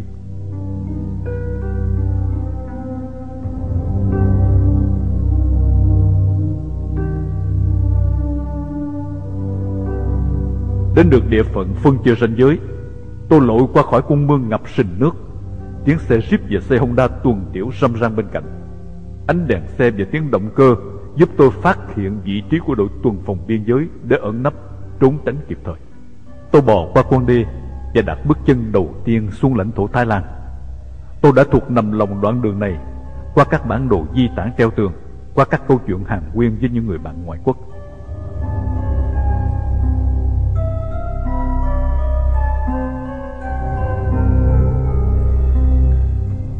Từ con đường dọc biên giới đến trục lộ song song chạy về Arayapatek khoảng cách 10 cây số. Sau khi qua biên giới, tôi sẽ cắt theo hướng tây nam, băng qua con đường nằm ngang nối liền hai trục lộ, len lách giữa các trạm kiểm soát dọc đường. Khoảng cách chim bay băng rừng là 15 cây số, rồi từ đó theo trục lộ chính 40 cây số về Arayapatek. Vì để tránh các đường mòn nên khi qua được biên giới chừng 2 cây số, tôi đi lạc vào rừng tre. Trời tối tăm gây nhiều trở ngại cho cuộc hành trình. Tôi quyết định ngủ nghỉ 1 tiếng đồng hồ chờ trăng lên, dùng mình đem theo lau sạch bùn sình để khỏi làm dơ áo quần khi mặc vào, và trải nằm nghỉ trong khi chờ đợi.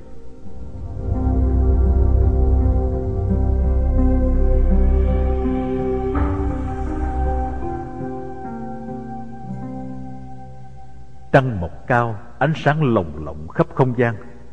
Tôi đã nhìn rõ những bụi tre, gai góc, những chướng ngại vật trên đường. Lấy mặt trăng phối hợp sau định hướng, tôi đi tiếp. Tôi đã thức hàng đêm ở Nông Samet để nghiên cứu sự chuyển dịch của những ngôi sao chuẩn. Rừng tre lùi dần, và tôi gặp 5-6 con sông liên tiếp chặn ngang đường. Và một lần nữa, tôi lại cởi hết đồ để tranh thủ thời gian. Tôi dùng mền gói quần áo lại để vượt sông, rồi vác trên vai đi một mình dưới ánh trăng vằn vặt. Trăng sáng đến rờn rợn da thịt. Ánh trăng làm nổi bật những đường nét, những góc cạnh hấp dẫn nhất của thân thể người đàn ông trần truồng.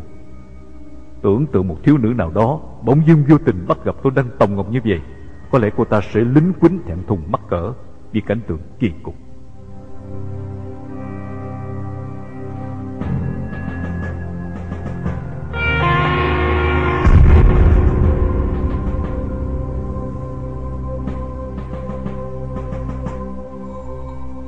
Nhiều chòi gác trên đường bị bỏ hoang. Tôi băng qua những cánh đồng trống sau mùa gặt, vượt qua con đường cắt ngang. Tôi thấy nhẹ nhàng và đã đi hết 8 cây số của nửa đoạn đường đầu tiên. Từ đây tôi phải đi toàn xuyên rừng, không rậm nhưng phải đi vòng, tránh né những chỗ đáng khả nghi làm mất thời gian và kéo dài khoảng cách. Những ngôi sao chuẩn Tây Nam đã chuyển dịp về Nam. Sao Nam Tàu sáng lộng lẫy như một ngọn đèn treo lơ lửng. Trong suốt cuộc hành trình 2.500 cây số vượt biên, tôi chưa bao giờ trông cậy được vào sao Bắc Đẩu.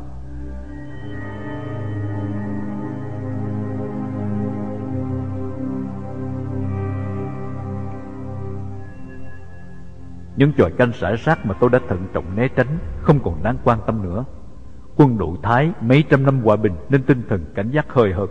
Họ quá tin tưởng về những lực lượng tái động của Khmer kháng chiến như là một bức rào cản kiên cố và hữu hiệu. Sau 15 cây số đi xuyên rừng và đồng ruộng, tôi ra trục lộ chánh, một mình thênh thang trên đường rộng đi về hướng Nam. Qua những nơi có buôn làng, tôi lại vòng vào rừng để tránh những trạm gác, những đội tuần tiễu hoặc những toán phục kích ban đêm. Một trục lộ chạy từ Bắc xuống Nam không có nghĩa là lúc nào, bất cứ đoạn đường nào cũng nằm theo hướng Bắc Nam. Tôi quên nghĩ đến điều đó, cho nên sau khi vừa băng rừng trở ra lộ, gặp một con đường hẹp chạy theo hướng Đông Tây, tự cho là một đường rẽ phụ, nên tôi băng qua đường tiếp tục dò tìm lộ chánh. Đi mãi vẫn không gặp đường, và vì lỡ đi nên cứ ráng đi tiếp.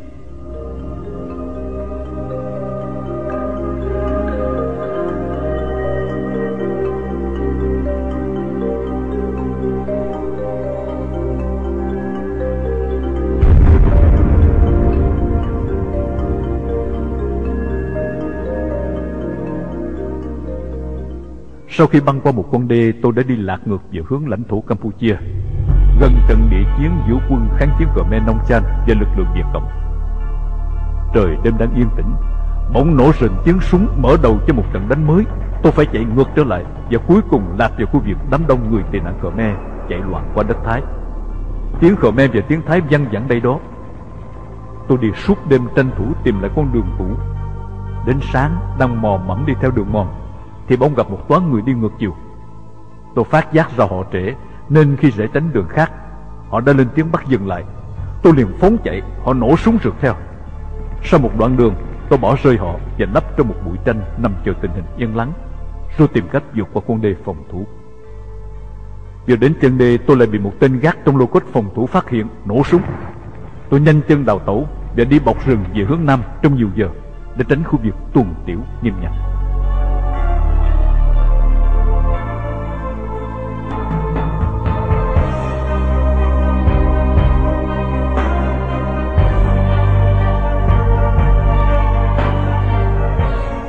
Trốn trại tị nạn Nông Samet.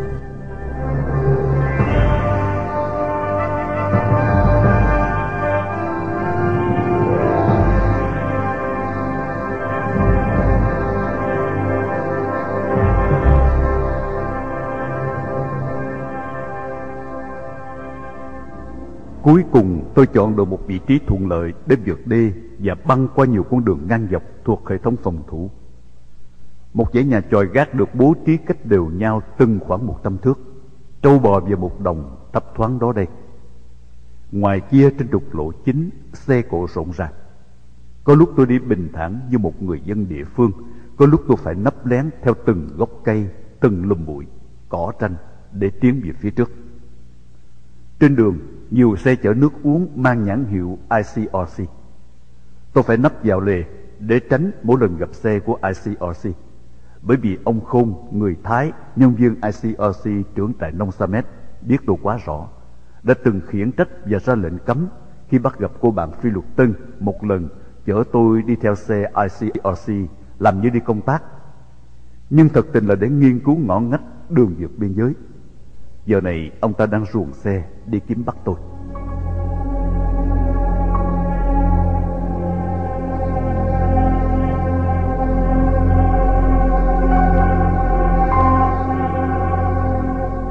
Đường xá trong thành phố là những nơi chốn tương đối an toàn cho kẻ đào tẩu. Biết bao người bạn của tôi đã vượt ngục, thoát khỏi các trại tù cộng sản, nhưng cuối cùng đói khát, kiệt lực, lạc lối, bệnh hoạn, chết trong rừng, hoặc bị bắt chuyển giao lại cho trại tù, trong khi tôi ung dung trên những đường quốc lộ và đường phố an toàn. Đoạn đường càng trống trải thêm vì những bìa rừng được đốt khai quang, có nhiều cổng gác hơn sự dự trù. Tôi chỉ đem một bộ quần áo, cho nên mỗi lần băng rừng phải lộn ngược áo quần mặc bề trái để khỏi dơ, vì càng lướt các cây cỏ cháy đen. Ra đến đường, tôi lộn ngược lại mặc vào.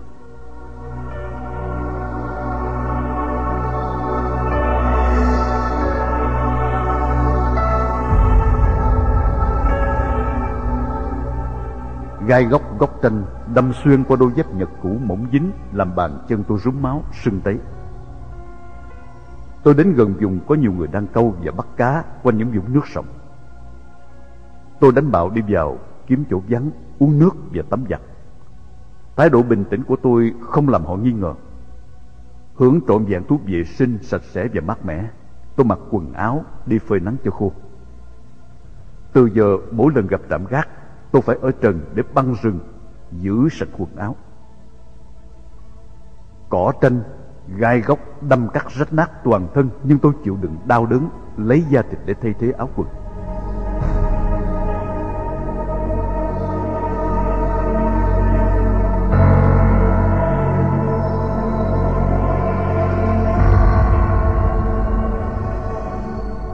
Sau khi đi bọc qua được một trạm gác gay go, tôi ngồi nghỉ bên lề đường quan sát. Những chiếc xe ba gác chở than lóc cốc chạy cùng hướng với tôi. Thấy họ đi qua trạm gác trước mặt đường hoàng, chẳng bị chận hỏi. Vì quá mệt mỏi và khổ sở với những đoạn đường băng rừng, tôi quyết định đi theo họ cho đỡ tốn sức. Khi gần đến cổng, tên gác nhìn tôi, hỏi bằng tiếng Thái: "Tay này?" "Phụng cặp ba, tôi đi về nhà." Ở những khu vực xóm làng nhỏ, hầu như những người trong địa phương đều biết mặt nhau, do đó họ nghi ngờ tôi vì thấy lạ mặt. Tôi vừa trả lời vừa đi tỉnh. Tên gác hỏi với theo. Có giấy tờ không? Tôi nhún vai. Có chứ, nhà của tôi ở đằng kia kìa. Và tôi cứ thản nhiên đi tiếp. Tôi cảm thấy thú vị và tự phục mình khi không còn nghe tiếng hỏi nào hoặc thắc mắc nào từ phía sau. Tưởng đã thoát, nhưng khi đi được chừng 50 thước, bỗng có xe Honda đằng sau chạy đến, chặn tôi lại. Đi đâu đó? Tôi đi về nhà. Nhà ở đâu? Nhà tôi ở Phum Sum. Tôi trả lời theo đúng địa danh đã nghiên cứu trước. Mày trở lại cổng gác để xét giấy tờ. Nói xong, tên ngồi sau xe nhảy xuống xe định giữ tôi lại. Vì thế tôi cứ tiếp tục vừa đi vừa trả lời. Bất ngờ tôi phóng dục chạy về phía rừng. Tiếng súng côn 45 nổ chát chúa đầu tiên và tiếng súng AR-15 tiếp sức, rồi nhiều loại súng khác nổ rền khi toán lính gác chạy theo tiếp diện. Tôi đã nắm quy luật qua các lần chạy dưới làn đạn, cho nên hoàn toàn yên tâm. Giai đoạn đầu tôi bật dùng chạy, phản ứng bất ngờ làm tên lính gác lính quýnh hốt hoảng trong động tác mở khóa an toàn và bắn viên đạn khai hỏa. Khi tôi chạy được một quãng khá xa, họ vẫn còn có ý định bắn dọa dẫm để bắt sống. Khi tôi cách xa chừng 100 thước, vì súng ống nặng nề, áo quần giày dỡ trở ngại, lại vừa chạy vừa bắn, cho nên khả năng tác xạ mất chính xác hữu hiệu. Do đó họ không còn làm chủ làn đạn của mình. Tôi chạy vì sống còn, chạy thoát hoặc là chết. Còn họ chạy vì nhiệm vụ, bắt được cũng tốt, không bắt được cũng chẳng mất mát gì. Tôi càng chạy càng yên tâm, vì càng có hy vọng thoát. Họ càng chạy càng bất an, càng lo ngại, bởi vì biết đâu tôi có võ khí tấn công lại họ. Tôi chạy nhẹ nhàng bởi vì sinh tử cũng có một mình ta.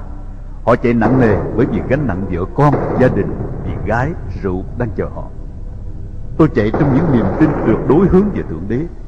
Tôi chạy bằng sức mạnh của cái đầu, mặc dầu cơ thể của tôi đã hoàn toàn kiệt lực. Có lẽ tôi đang có sức mạnh của một Hercules, một sức mạnh tưởng tượng mà hồi còn trẻ tuổi. Thỉnh thoảng những lúc sinh lực cuồn cuộn trong người, tôi có cảm tưởng mình đủ sức xô đổ một gốc cây dừa lớn, hay phóng bay từ cây này sang cây nọ như một tạc xăng. Tôi đã từng chứng kiến cảnh thằng Tức Anh 10 tuổi nhảy qua một hàng rào dây thép gai cao gấp rưỡi thân mình của nó khi nó ăn cắp đồ, bị phát giác và bị rượt đuổi. Người mất đồ đứng ngẩn ngơ bất lực trước hàng rào cao và kinh ngạc nhìn nó tẩu thoát. Tôi đã từng phóng qua một bức tường cao gắn miệng chai mà lúc bình thường leo trèo tận lực cũng khó mà qua được, khi tay không một mình đụng độ một đám đông du đảng và suýt bị thanh toán. Những sức mạnh huyền nhiệm nào đã nâng mỏng của người có những trở lực quá lớn lao, và tôi chỉ kịp nhận ra mình sau khi té chúi nhủi vào đám cỏ tranh cằn cỗi còi cọc, khi bóng dáng kẻ đuổi theo mình đã mất hút. Lòng ngực khẩn cấp bơm xả, tranh thủ hút lượng dưỡng khí tối cần mà cơ thể của tôi đang đòi hỏi gấp rút. Tiếng tim đập đùng đùng như tiếng trống dồn săn thú. Chưa kịp lấy lại hơi đã nghe tiếng chân người chạy lại. Tiếng chân giẫm thình thịch át hẳn tiếng tim đập rộn ràng lồng lộn trong ngực. Tôi cảm giác tê dại đi và sự xúc động đang dồn nén lại.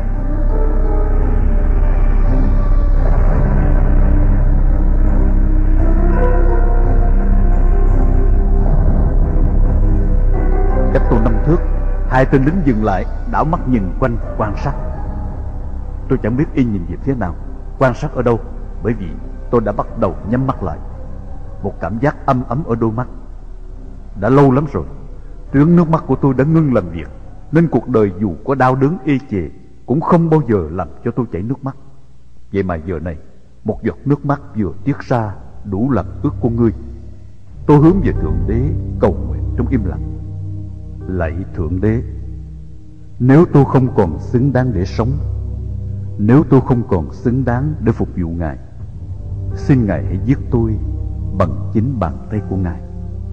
Đừng để tôi rơi vào bàn tay tàn độc của kẻ thù.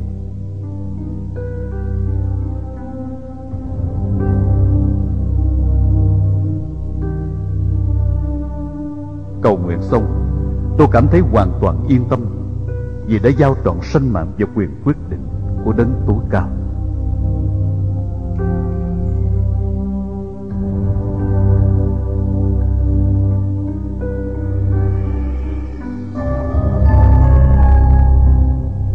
Có tiếng nổ lép bép như tiếng cây cỏ khô đang bị đốt cháy. Có lẽ họ định đốt rừng để xua đuổi tôi ra khỏi chỗ ẩn nấp. Tiếng động phát lên từng chập và cuối cùng im hẳn. Hình như cỏ không chịu bén cháy và họ bỏ đi. Tôi thở phào nhẹ nhõm nằm nghỉ dưỡng sức cho đến chiều tối.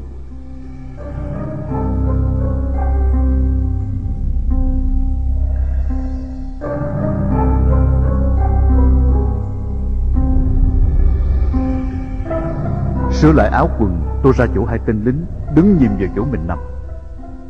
Trời đã về chiều hẳn, mà tôi còn nhìn thấy những chi tiết nhỏ nhặt nhất trong đám cỏ tranh lưa thưa xơ xác. Thật là kỳ diệu, lạ lùng. Bàn tay nào đã che những đôi mắt kia, cho tôi nằm trần trụi bình yên, an toàn.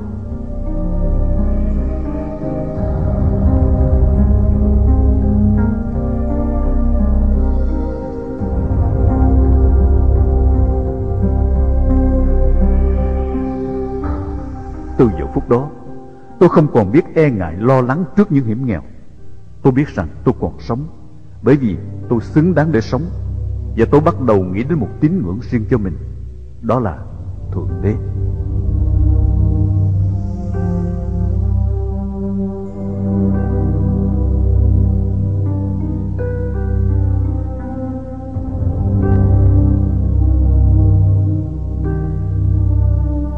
Vượt ngục tại Thái Lan.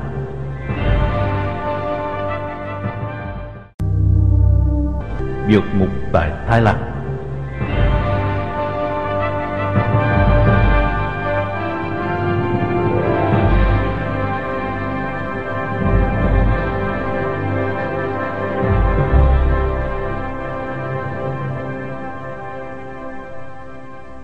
Tôi đang đối chiếu các dữ kiện để xác định phương hướng.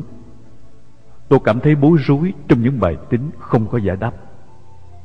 Tôi đang đi về phương Nam, tấp vào rừng phía bên phải trong lúc chạy trốn. Vậy thì tại sao mặt trời lại lặn về phía bên kia đường? Và phía đối diện là tiếng nổ của trận địa pháo binh bắt đầu khởi sự. Như vậy, để tới Aran phía Nam, tôi phải đi ngược về hướng mình đã đi suốt ngày hôm nay hay sao? Có lẽ nào tôi lại đi quá địa phận Aran, và bây giờ tôi phải đi trở lại?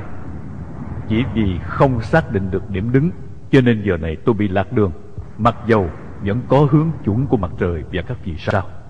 Cuối cùng tôi chợt nghe nhiều tiếng xe nổ dồn dã, và đặc biệt một góc bầu trời hướng đông rực sáng ánh đèn.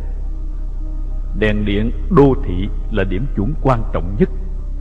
Đi lạc vào đô thị an toàn hơn là đi lạc vào rừng. Tôi quyết định đi về hướng ánh sáng và tiếng động. Gặp một con đường nhựa, những dải lụa bạc nhỏ nằm lờ mờ bên lề đường là những vũng nước mà tôi đang cần để giải nhiệt cổ họng khô rát.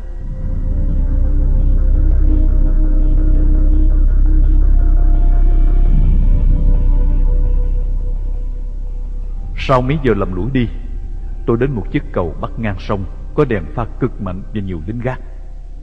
Bên trái đường, một dãy nhà nằm dọc theo bờ sông, đèn điện và các máy hát hoạt động in ỏi từ một khu chợ búa. Tôi chuyển sang phía lề phải đường. Khu vực bên này tương đối vắng vẻ và tối. Có một con đường rẽ nằm phơi mình lõa lồ dưới ngọn đèn pha sáng rực. Tôi quyết định băng qua đường bằng cách lăn tròn. Nếu tôi trườn bò ngang đường, chiều dài của thân mình dễ làm cho toán lính gác chú ý và phát hiện.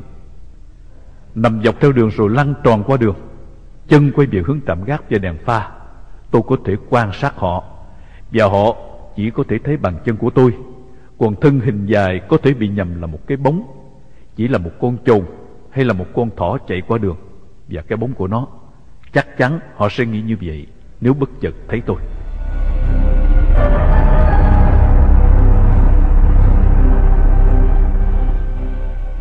Tôi vượt qua đường, bắt đầu băng rừng đi về hướng xa hơn. Có ánh đèn điện sáng hơn, và tiếng nhạc vọng lại thật lớn từ một rạp chiếu bóng của một thành phố. Tôi quá mệt vì suốt một đêm một ngày đi không ngưng nghỉ, chưa kể mấy lần bị rượt chạy hụt hơi. Tôi lại bắt đầu khát nước kinh khủng. Cái thứ nước dơ bẩn uống vào làm lả người đi, rồi bỗng đột nhiên bốc hơi nhanh chóng. Cái khát đến mức độ có thể thông cảm được trường hợp những con người phải đổi vài nắp bi đông nước bằng một chỉ vàng, hoặc đâm chém nhau để tranh giành một ngụm nước. Tôi dùng một khúc cây chống đi dòi dẫm, lết từng bước một. Tôi phải tìm thêm một khúc gậy thứ hai, bởi vì phải hai gậy tôi mới đỡ nổi thân mình kiệt sức, không té quỵ xuống trên những đoạn đường gập ghềnh đầy chông gai. Tôi nhớ những ngày vào rừng khiêng gỗ, đường dốc cao hiểm hóc, phải trèo hàng giờ mới lên tới đỉnh. Những khúc gỗ nặng lớn như những thước voi khổng lồ mà đám tù binh bệnh hoạn bu bám vào như một bầy kiến. Có những khúc đường trơn trượt, chúng tôi phải bám trụ vào đòn khiêng, bước xô lệch nghiêng ngã vì sức nặng hoàng vai, vì những khúc quẹo gắt, vì những dốc dựng đứng hồi hộp như đi dây tử thần, bởi vì chỉ một người té sẽ làm cả toán tuột vai. Khúc gỗ đổ dốc sẽ cán chết người khiêng đằng trước. Chúng tôi dò dẫm từng bước qua những con suối cạn đầy ghềnh đá nhọn trơn trượt, những quãng đường sâu thẳm mù khơi. Như bầy nô lệ thời Trung Cổ, chúng tôi dùng sức người trong thời đại máy móc hiện đại.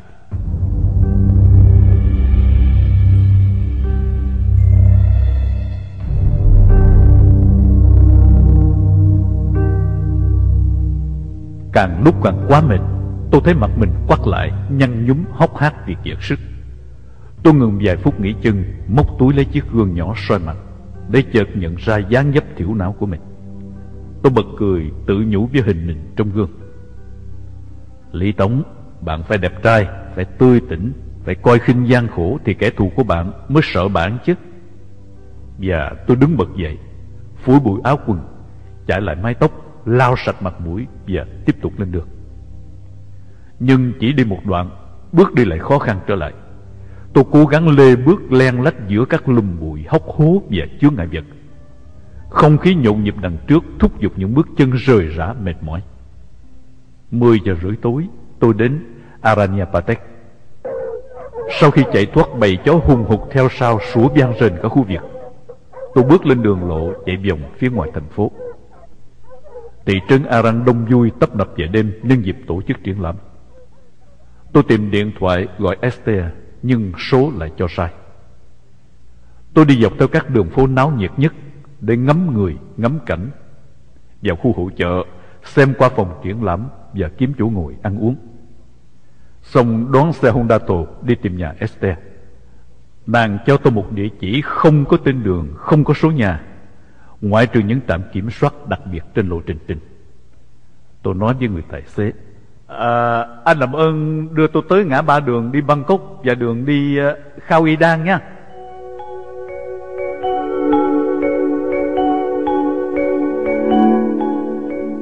Xe chạy bon bon trên đường rộng, nhà cửa vắng dần. Người tài xế hỏi tôi: tới chưa?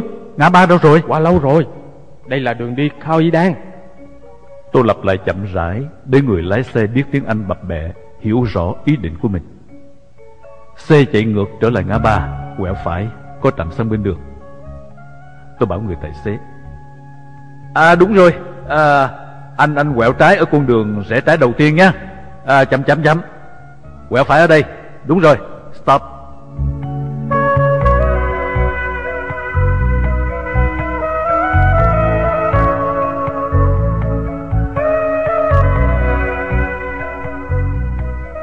Điều làm cho tôi yên tâm nhất là chiếc xe hòm chở thuốc của bệnh viện Nông Samet đang nằm chình ình trước mặt tôi.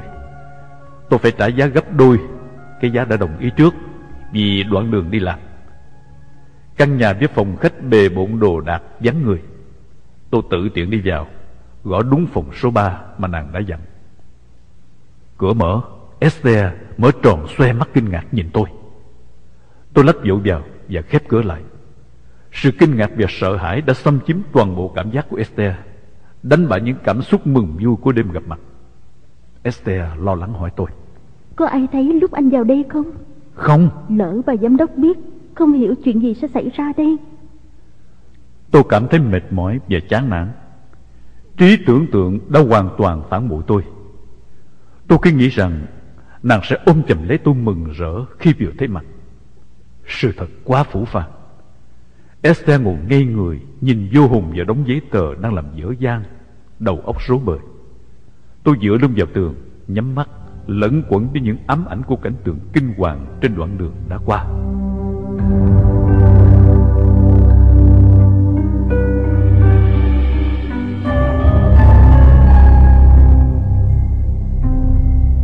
Thật lâu lắm như vừa thoát ra khỏi cơn ác mộng.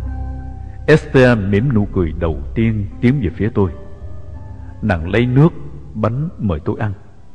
rồi lấy chăn nệm trải xuống sàn nhà và bảo tôi nằm nghỉ. Tôi nằm dưới sàn nhà, nàng ngồi trên giường nhìn tôi. Tôi khoanh tay nhắm mắt lại trong nỗi cô đơn lạnh lùng. Bỗng nàng bước xuống giường, tiến đến ngồi sát bên tôi. Tôi chậm rãi mở mắt, theo dõi những diễn biến trên gương mặt của nàng. Em sợ quá, nhưng không sao. Tôi cầm lấy tay nàng để trên ngực mình, hôn nhẹ. Nàng ngã người xuống, tôi ôm siết lấy nàng. Nàng hỏi tôi, Lý Tống, are you a spy? Tôi mỉm cười. Có lẽ trong tương lai, nhưng hiện tại anh chỉ là một gián điệp tài tử. Em có thể nghĩ như vậy nếu muốn.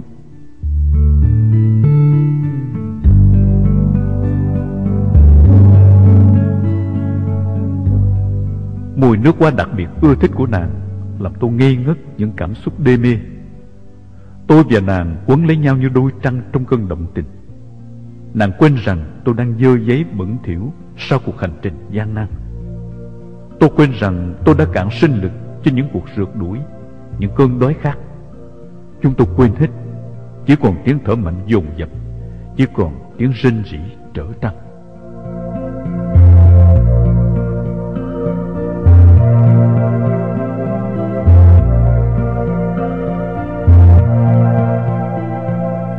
Mối tình Việt Phi.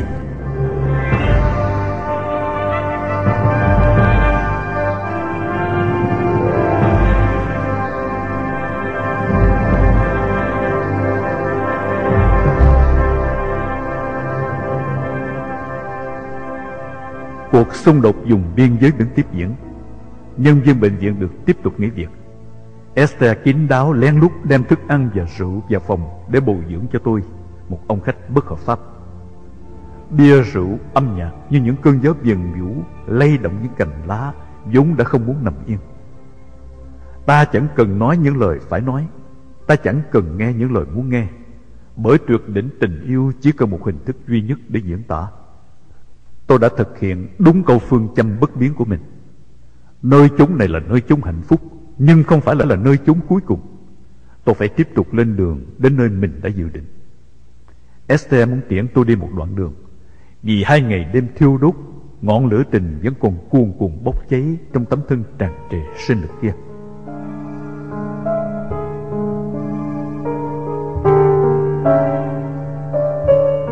Tôi bỏ lại tất cả quần áo cũ, thay vì những bộ đồ vừa mua cho phù hợp với hoàn cảnh mới. Đôi dép bèo nhèo bị đứt quai và hàng chục gai nhọn bị gãy còn nằm trong đế mút cao su đã được thay bằng đôi giày bata mới. Nếu không có đôi giày này, liệu đôi chân của tôi có còn chịu đựng nổi biết bao gai góc bụi bờ đá nhọn trên đoạn đường tiếp nối nữa hay không? Chúng tôi rời căn phòng đầy dấu tích cuộc tình để lên đường. Khi qua bệnh viện, nếu không nhanh mắt tôi đã bị Tây Lai và vua Séc Mâm, tức là 2 quân cảnh gác nhà tù Arang, bắt gặp. Không phải chỉ quân cảnh nhà tù Arang, mà tất cả những lính Thái nào đã ở nhà tù Arang cùng thời đều biết mặt và biết chuyện của tôi. Vì vậy tôi phải thật cẩn thận trong phạm vi khu vực Aranyapatek. Chúng tôi ngồi trong tiệm ăn kín đáo chờ giờ xe buýt khởi hành lúc 12 giờ. Những đô thị lớn nối liền nhau bằng những cánh rừng cao su bạt ngàn. Tôi hồi tưởng lại dự định đi bộ khi chưa có tiền, nghĩ đến những ngôi chùa phải ghé trên đường đi để xin cơm ăn. Nhưng thực tế chẳng có bao nhiêu ngôi chùa, và chẳng có ai đi bộ trên những con đường liên tỉnh. Những đường phố dinh thự cũng giống như ở Đà Nẵng, Sài Gòn của Việt Nam, tuy lối kiến trúc tập trung hơn. Đến Bangkok lúc 5 giờ chiều, chúng tôi đón taxi về khách sạn dành riêng cho người ngoại quốc.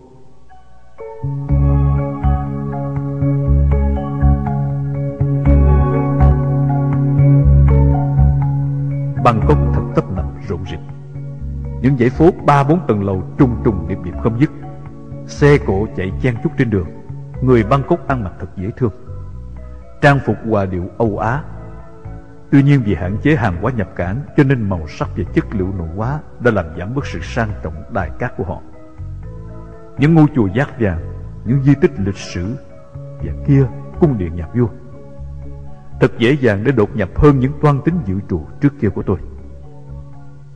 Thủ đô đông đúc chuyển động trong nhịp độ nhanh, hệ thống an ninh cảnh sát thiếu chặt chẽ. Chỉ cần một túi xách nhỏ với vài khối chất nổ, một kẻ phá hoại tầm thường cũng làm được những vụ nổ lớn tại đây. Chúng tôi mướn khách sạn sang trọng nhất, ăn tại những nhà hàng đắt tiền nhất. Bangkok về đêm, Bangkok buổi chiều, buổi sáng. Cứ lúc nào cần take a break để thay đổi không khí và giãn gân cốt, chúng tôi lại đi ngắm cảnh, ngắm người và ăn uống. Những khu trung tâm thương mại hiện đại, tân thời, những cô bán hàng lộng lẫy duyên dáng. Đã đi qua Bangkok, Kuala Lumpur, Singapore, tôi thấy thương cho Sài Gòn nghèo nàn của mình. Câu khen ngợi Sài Gòn là hòn ngọc Viễn Đông đã trở thành câu châm biếm chua chát.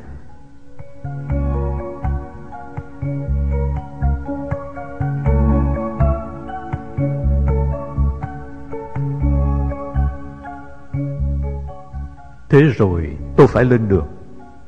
Cuộc chia ly nào cũng bệnh rịnh, nhưng cuộc chia tay của chúng tôi bức rứt hơn nhiều. Sau khi đưa tôi ra nhà ga xe lửa, Esther phải sửa soạn hành trang rời Thái Lan trở về Phi Luật Tân. Bởi vì hành động giúp đỡ cho một kẻ đào tẩu là trực tiếp làm hại đến nền an ninh của nước Thái, và hành động đó không thể tha thứ được.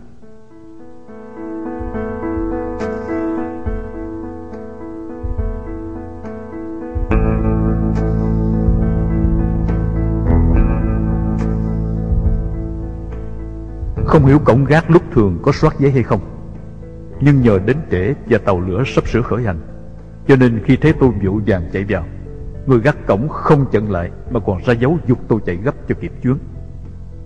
Là người khách cuối cùng, nên khi vừa mua được vé, vừa bước lên bậc cửa tàu, xe lửa đã lăn bánh. Tôi tìm một chỗ ngồi, rồi dựa mình ru giấc ngủ. Tôi phải ngủ bù cho 4 ngày đêm không ngủ, để lấy sức đối phó với những gian truân, để khỏi bị quấy rầy bởi những câu chuyện nhảm nhí của người lân cận. Nhưng giấc ngủ vẫn khó đến, mặc dầu đầu óc dáng dứt mệt mỏi. Một người đàn bà khều tay tôi hỏi: "Mỹ Công Nam?"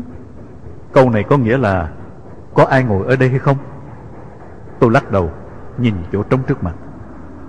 Người thanh niên bên trái cứ lăng xăng gợi chuyện những người chung quanh.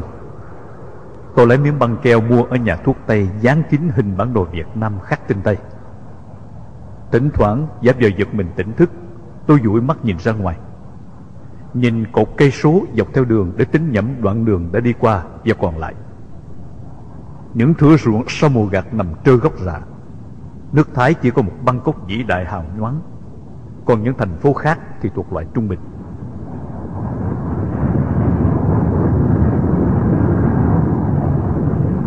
Tôi ăn uống tại chỗ khi những người bồi nhà hàng chạy tới chạy lui rao bán. Kiểm soát viên bấm vé một cách máy móc. Trời về chiều cảm vật hoang vắng. Tôi nhìn hai bên đường tàu, nghiên cứu những trở ngại gặp phải nếu mình phải đi bộ, quan sát địa thế ở nơi này để suy diễn địa thế những nơi sắp đến. Cảnh sinh hoạt của những thôn làng trên đường xe lửa đi qua cũng có những nét tương tự với đoạn đường đi bộ sắp phải dấn thân. Trời đã gần khuya, hành khách sửa soạn chỗ để ngủ, kẻ ngồi tựa lưng vào ghế, kẻ nằm dưới sàn tàu. Tôi ngủ được một giấc ngon trong tiếng xình xịch đều đặn của xe lửa về đêm.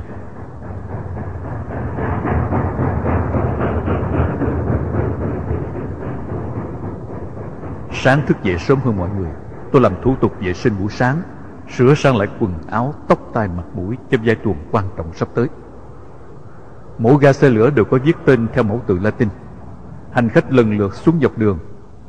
Nếu không nghiên cứu kỹ bản đồ, làm sao tôi biết được mình đã đi đến đâu và xuống tại đâu, lúc nào? Gần đến cây số 900, những cột anten về nhà cửa lớn xuất hiện. Sắp đến Hạt Giai, hành khách chuẩn bị xuống đông đảo. Tôi nhìn ra ngoài, Hạt Giai cây số 900.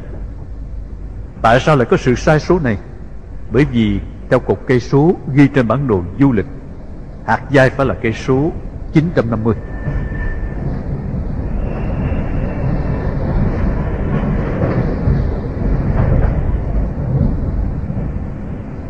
Tôi định đi theo đường ray xe lửa, nhưng tạm gác và nhân viên đang hoạt động làm cho tôi đổi ý. Ra cổng, tôi chọn con đường gần nhất, song song đường ray để đi, nhưng phải quay trở lại vì chợt nhận ra con đường đang hướng về một cư xá. Tôi chọn con đường khác, rộng rãi, xe cộ tương đối tấp nập, mặc dầu xa đường ray.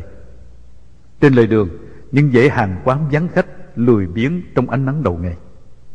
Hạt Gia là một trung tâm du lịch nổi tiếng.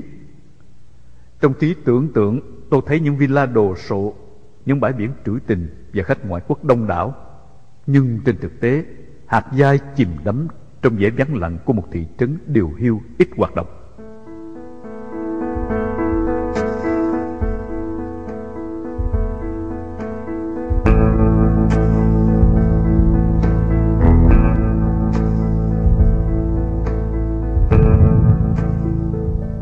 Tôi gặp hai đường ray xe lửa đi về hai phía. Tôi chọn con đường thứ nhì, bởi đường thứ nhất sẽ chạy về sông Kla. Cẩn thận hơn, tôi đã vòng theo đường nhỏ bọc ra khỏi thị trấn, luồn lách giữa các cánh đồng cỏ hoang trước khi bám theo trục lộ xe lửa. Hai bên đường đồn điền cao su nối liền nhau chạy xa tít về cuối chân trời. Vài trăm thước lại có một cầu xe lửa bắc qua suối Cạn. Gần đó là nhà của nhân viên trông coi đồn điền cao su trú ngụ. Đường dài vắng vẻ, thỉnh thoảng mới gặp một xóm nhỏ lấp ló trong những rừng cây. Tôi nghĩ đến những mission phá hoại. Chỉ cần một số mìn nổ chậm loại đặc biệt, có thể tích nhỏ, có gắn đồng hồ giờ, tôi có thể cho hàng chục cây cầu nổ đồng loạt. Sống với Cộng sản nhiều năm, cái góc cạnh nhìn sự việc của con người cũng bị ảnh hưởng. Ngày xưa nhìn về những dinh thự, đền đài, cảnh vật để thấy vẻ đẹp và nghệ thuật. Bây giờ khi nhìn vào sự việc, tôi lại ước tính số lượng chất nổ, con đường đột nhập, kế hoạch rút lui. Cái nhìn méo mó không mang chủ đích tàn phá, bạo động, nhưng là để bảo vệ phòng thủ. Phải thấy được con đường kẻ thù sẽ sử dụng để chuẩn bị con đường ngăn chặn.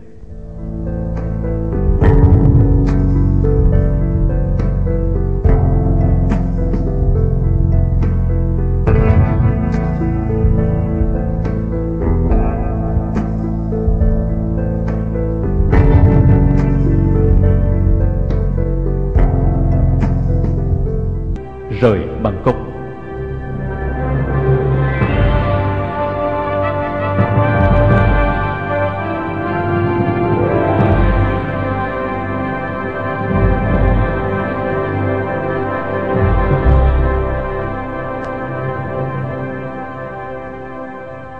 Người đầu tiên tôi gặp và bị nghi ngờ là một thanh niên trẻ. Mặc dầu đi ngược chiều đã khá xa, anh ta thỉnh thoảng vẫn quay lại dò xét tôi. Tôi càng cẩn thận khi đoạn đường thấp thoáng bóng người đi làm gì. Một chiếc xe bò ịch được 5 chú bé đẩy chạy trên đường ray xe lửa. Các chú bé xăm xoay hiếu kỳ nhìn người khách đi một mình lạ mặt. Tiếp sau đó, 4 người đàn ông lớn tuổi đi ngang qua tôi. Một người nhìn tôi hỏi: "Bài nãy?" Câu này có nghĩa là đi đâu đó. Tôi vội trả lời: "Phúng Cập Bang", tức là tôi đi về nhà. Có lẽ họ ngạc nhiên vì nhà cửa người ngợm trong khu vực này họ đều biết và quen mặt. Mặc kệ họ, tôi thản nhiên đi tiếp. Tôi đã sẵn sàng, nếu có sự báo cáo về truy nã tôi sẽ chạy ngay. Lần này thấy một người từ xa, tôi thận trọng tìm chỗ ẩn nấp. Nhưng quá trễ, anh ta đã thấy tôi, nên sự mất dạng của tôi làm anh ta ngạc nhiên, nghi ngờ, vừa đi vừa đảo mắt tìm kiếm. Tôi quá chú ý đến một mục tiêu nên vô tình bị mục tiêu khác phát hiện. Hai người đàn ông bên kia mương ruộng đang theo dõi hành động của tôi. Tôi kịp thời khám phá tình trạng nguy hiểm, bước nhanh lên đường bỏ rơi họ, đi qua một chỗ có chiếc xe Honda và một xe đạp dựng ở ngã ba đường.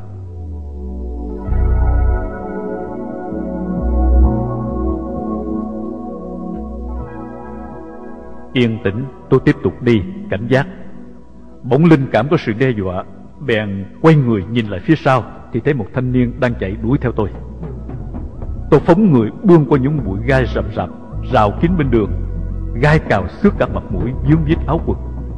Tôi bước càng tới để len lách thật lẹ, băng qua những hàng cây cao su già ngổn ngang cỏ tranh và các bụi cây nhỏ. Tôi chạy hết tốc lực về hướng lùm bụi rậm rạp đằng trước. Quay lại kiểm soát trước khi chung vào chỗ ẩn tránh. Tôi yên tâm thấy đã bỏ rơi được anh ta. Tôi càng lướt những dây nhợ chằng chịt, những nhành gai, những chướng ngại vật, băng mình vội vã nhanh về đằng trước. Hơn 1 tiếng đồng hồ, tôi xa khỏi bụi bờ rậm rạp và băng qua mảnh đất mới vừa cày xong đang chuẩn bị trồng cao su.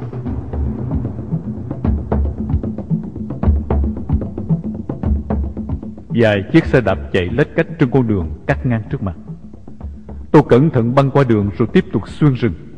Phải tranh thủ tránh xa khu vực nguy hiểm này càng sớm càng tốt.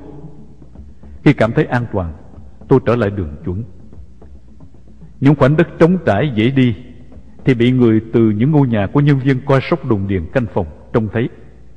Con đường an toàn duy nhất là xuyên rừng, và tôi chọn con đường khó nhọc cho mình.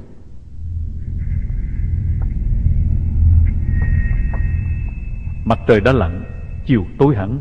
Tôi đổi phương thức đi. Khi trước mặt mình chỉ còn bóng đen và những chướng ngại vật trùng trùng điệp điệp, không thể nào di chuyển được. Tôi trở ra đồng trống. Đường xe lửa hoàn toàn mất dạng, không còn dấu vết. Tôi đi vòng sau vườn một ngôi nhà đang đốt lửa chập chờn để rút ngắn khoảng cách. Tiếng người nói chuyện nghe rõ mồn một, không tiếng chó sủa. Gặp con đường mòn và đi mài miệt gần đứt hơi, qua bao nhiêu quanh co gập ghềnh, tôi gặp lại đường xe lửa.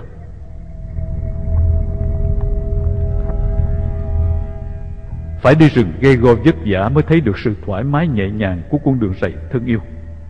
Tôi lượm mấy cục đá lớn để phòng thân. Đá là một thứ võ khí hữu hiệu cho những bất trắc về đêm. Tôi bỗng nghe tiếng chân người, nên vội tạt nhanh vào lề, nấp sau một bụi rậm nhỏ. Điều rõ ràng là đối thủ đã khám phá tiếng chân tôi trước, vì sự mệt nhọc đã làm giảm khả năng thính giác của tôi. Tiếng chân rón rén sụt sạo, cái đòn gánh vang lên cao, và rầm rầm tôi ném 4 cục đá liên tiếp vào ngực của y trước khi y kịp phang đòn gánh vào đầu tôi. Tôi bỏ chạy trong khi y đang ngơ ngác đau đớn kêu la cầu cứu báo động. Tôi lẩm bẩm: mặt mẹ chú mày tự kiếm chuyện vào thân thì ráng mà chịu. Thoát nạn nhưng chắc sẽ có xe hoặc người đuổi theo. Lại nghe tiếng chân người, tôi nhảy lẹ vào lề đường nấp, nghe ngóng chuẩn bị. Lại một tên đang lớ ngớ dò tìm tôi. Tên này hình như là lính gác nên có súng. Tôi ném một viên đá vào bụi phía tay trái, làm y quay người lại nổ súng vào chỗ có tiếng động. Tôi ném một cục đá lớn trúng lưng y rồi vụt chạy. Phần bị đau, phần trời tối, y chỉ bắn theo mấy phát báo động chứ không dám rượt theo tôi. Tôi lại đi tiếp, an toàn trên xa lộ. Không biết những người này nghĩ sao về tôi nhỉ? Một thằng ăn trộm, một tay buôn lậu, hay là một tội phạm, một thái cộng?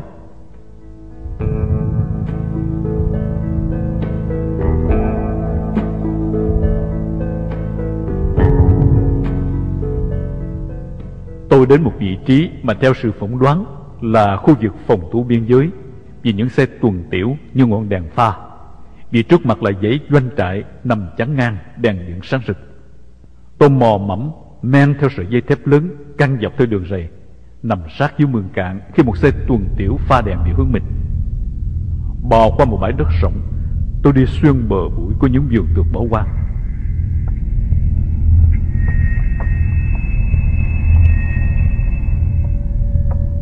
Phải dò dẫm từng bước vì thế đất cao thấp, vì cây cối rậm rạp.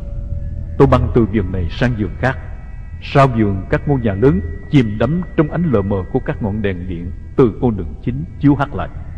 Tôi bọc bên hông đi về hướng ánh trăng vừa mọc, băng qua một con đường lỗ lớn sát ngoài doanh trại, rồi đi sâu vào một khu rừng cao su có những ánh đèn di chuyển chập chờn.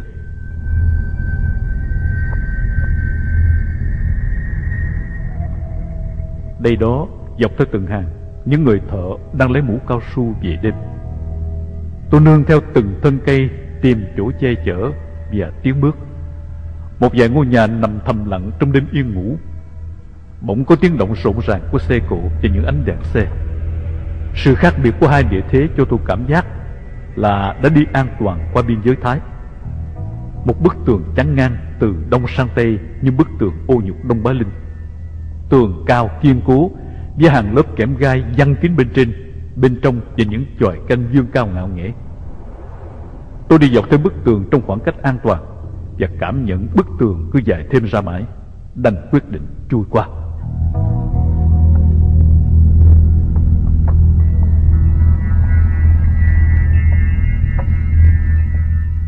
Có thể đây là hàng rào biên giới thứ nhì thuộc lãnh thổ Mã Lai. Tôi cởi hết áo quần bỏ vào túi xách, không một mảnh vải nào có thể làm bận bịu công tác nguy hiểm sắp tới. Tôi dùng cảm giác đau đớn của da thịt để luồn lách qua những ô kẽm gai nhỏ.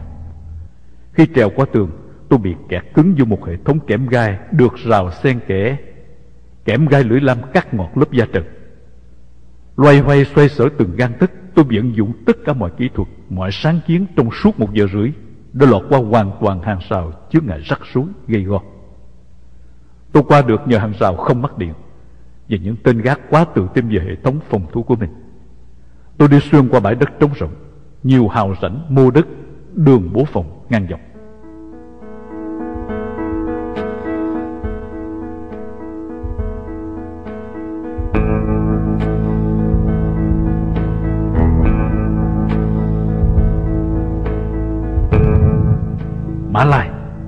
Mã Lai, tôi mừng rỡ như nhắc tên một người thân yêu đang chờ đợi. Bỗng thấy một tấm bia đá đề tên thị trấn cuối cùng của Thái Lan.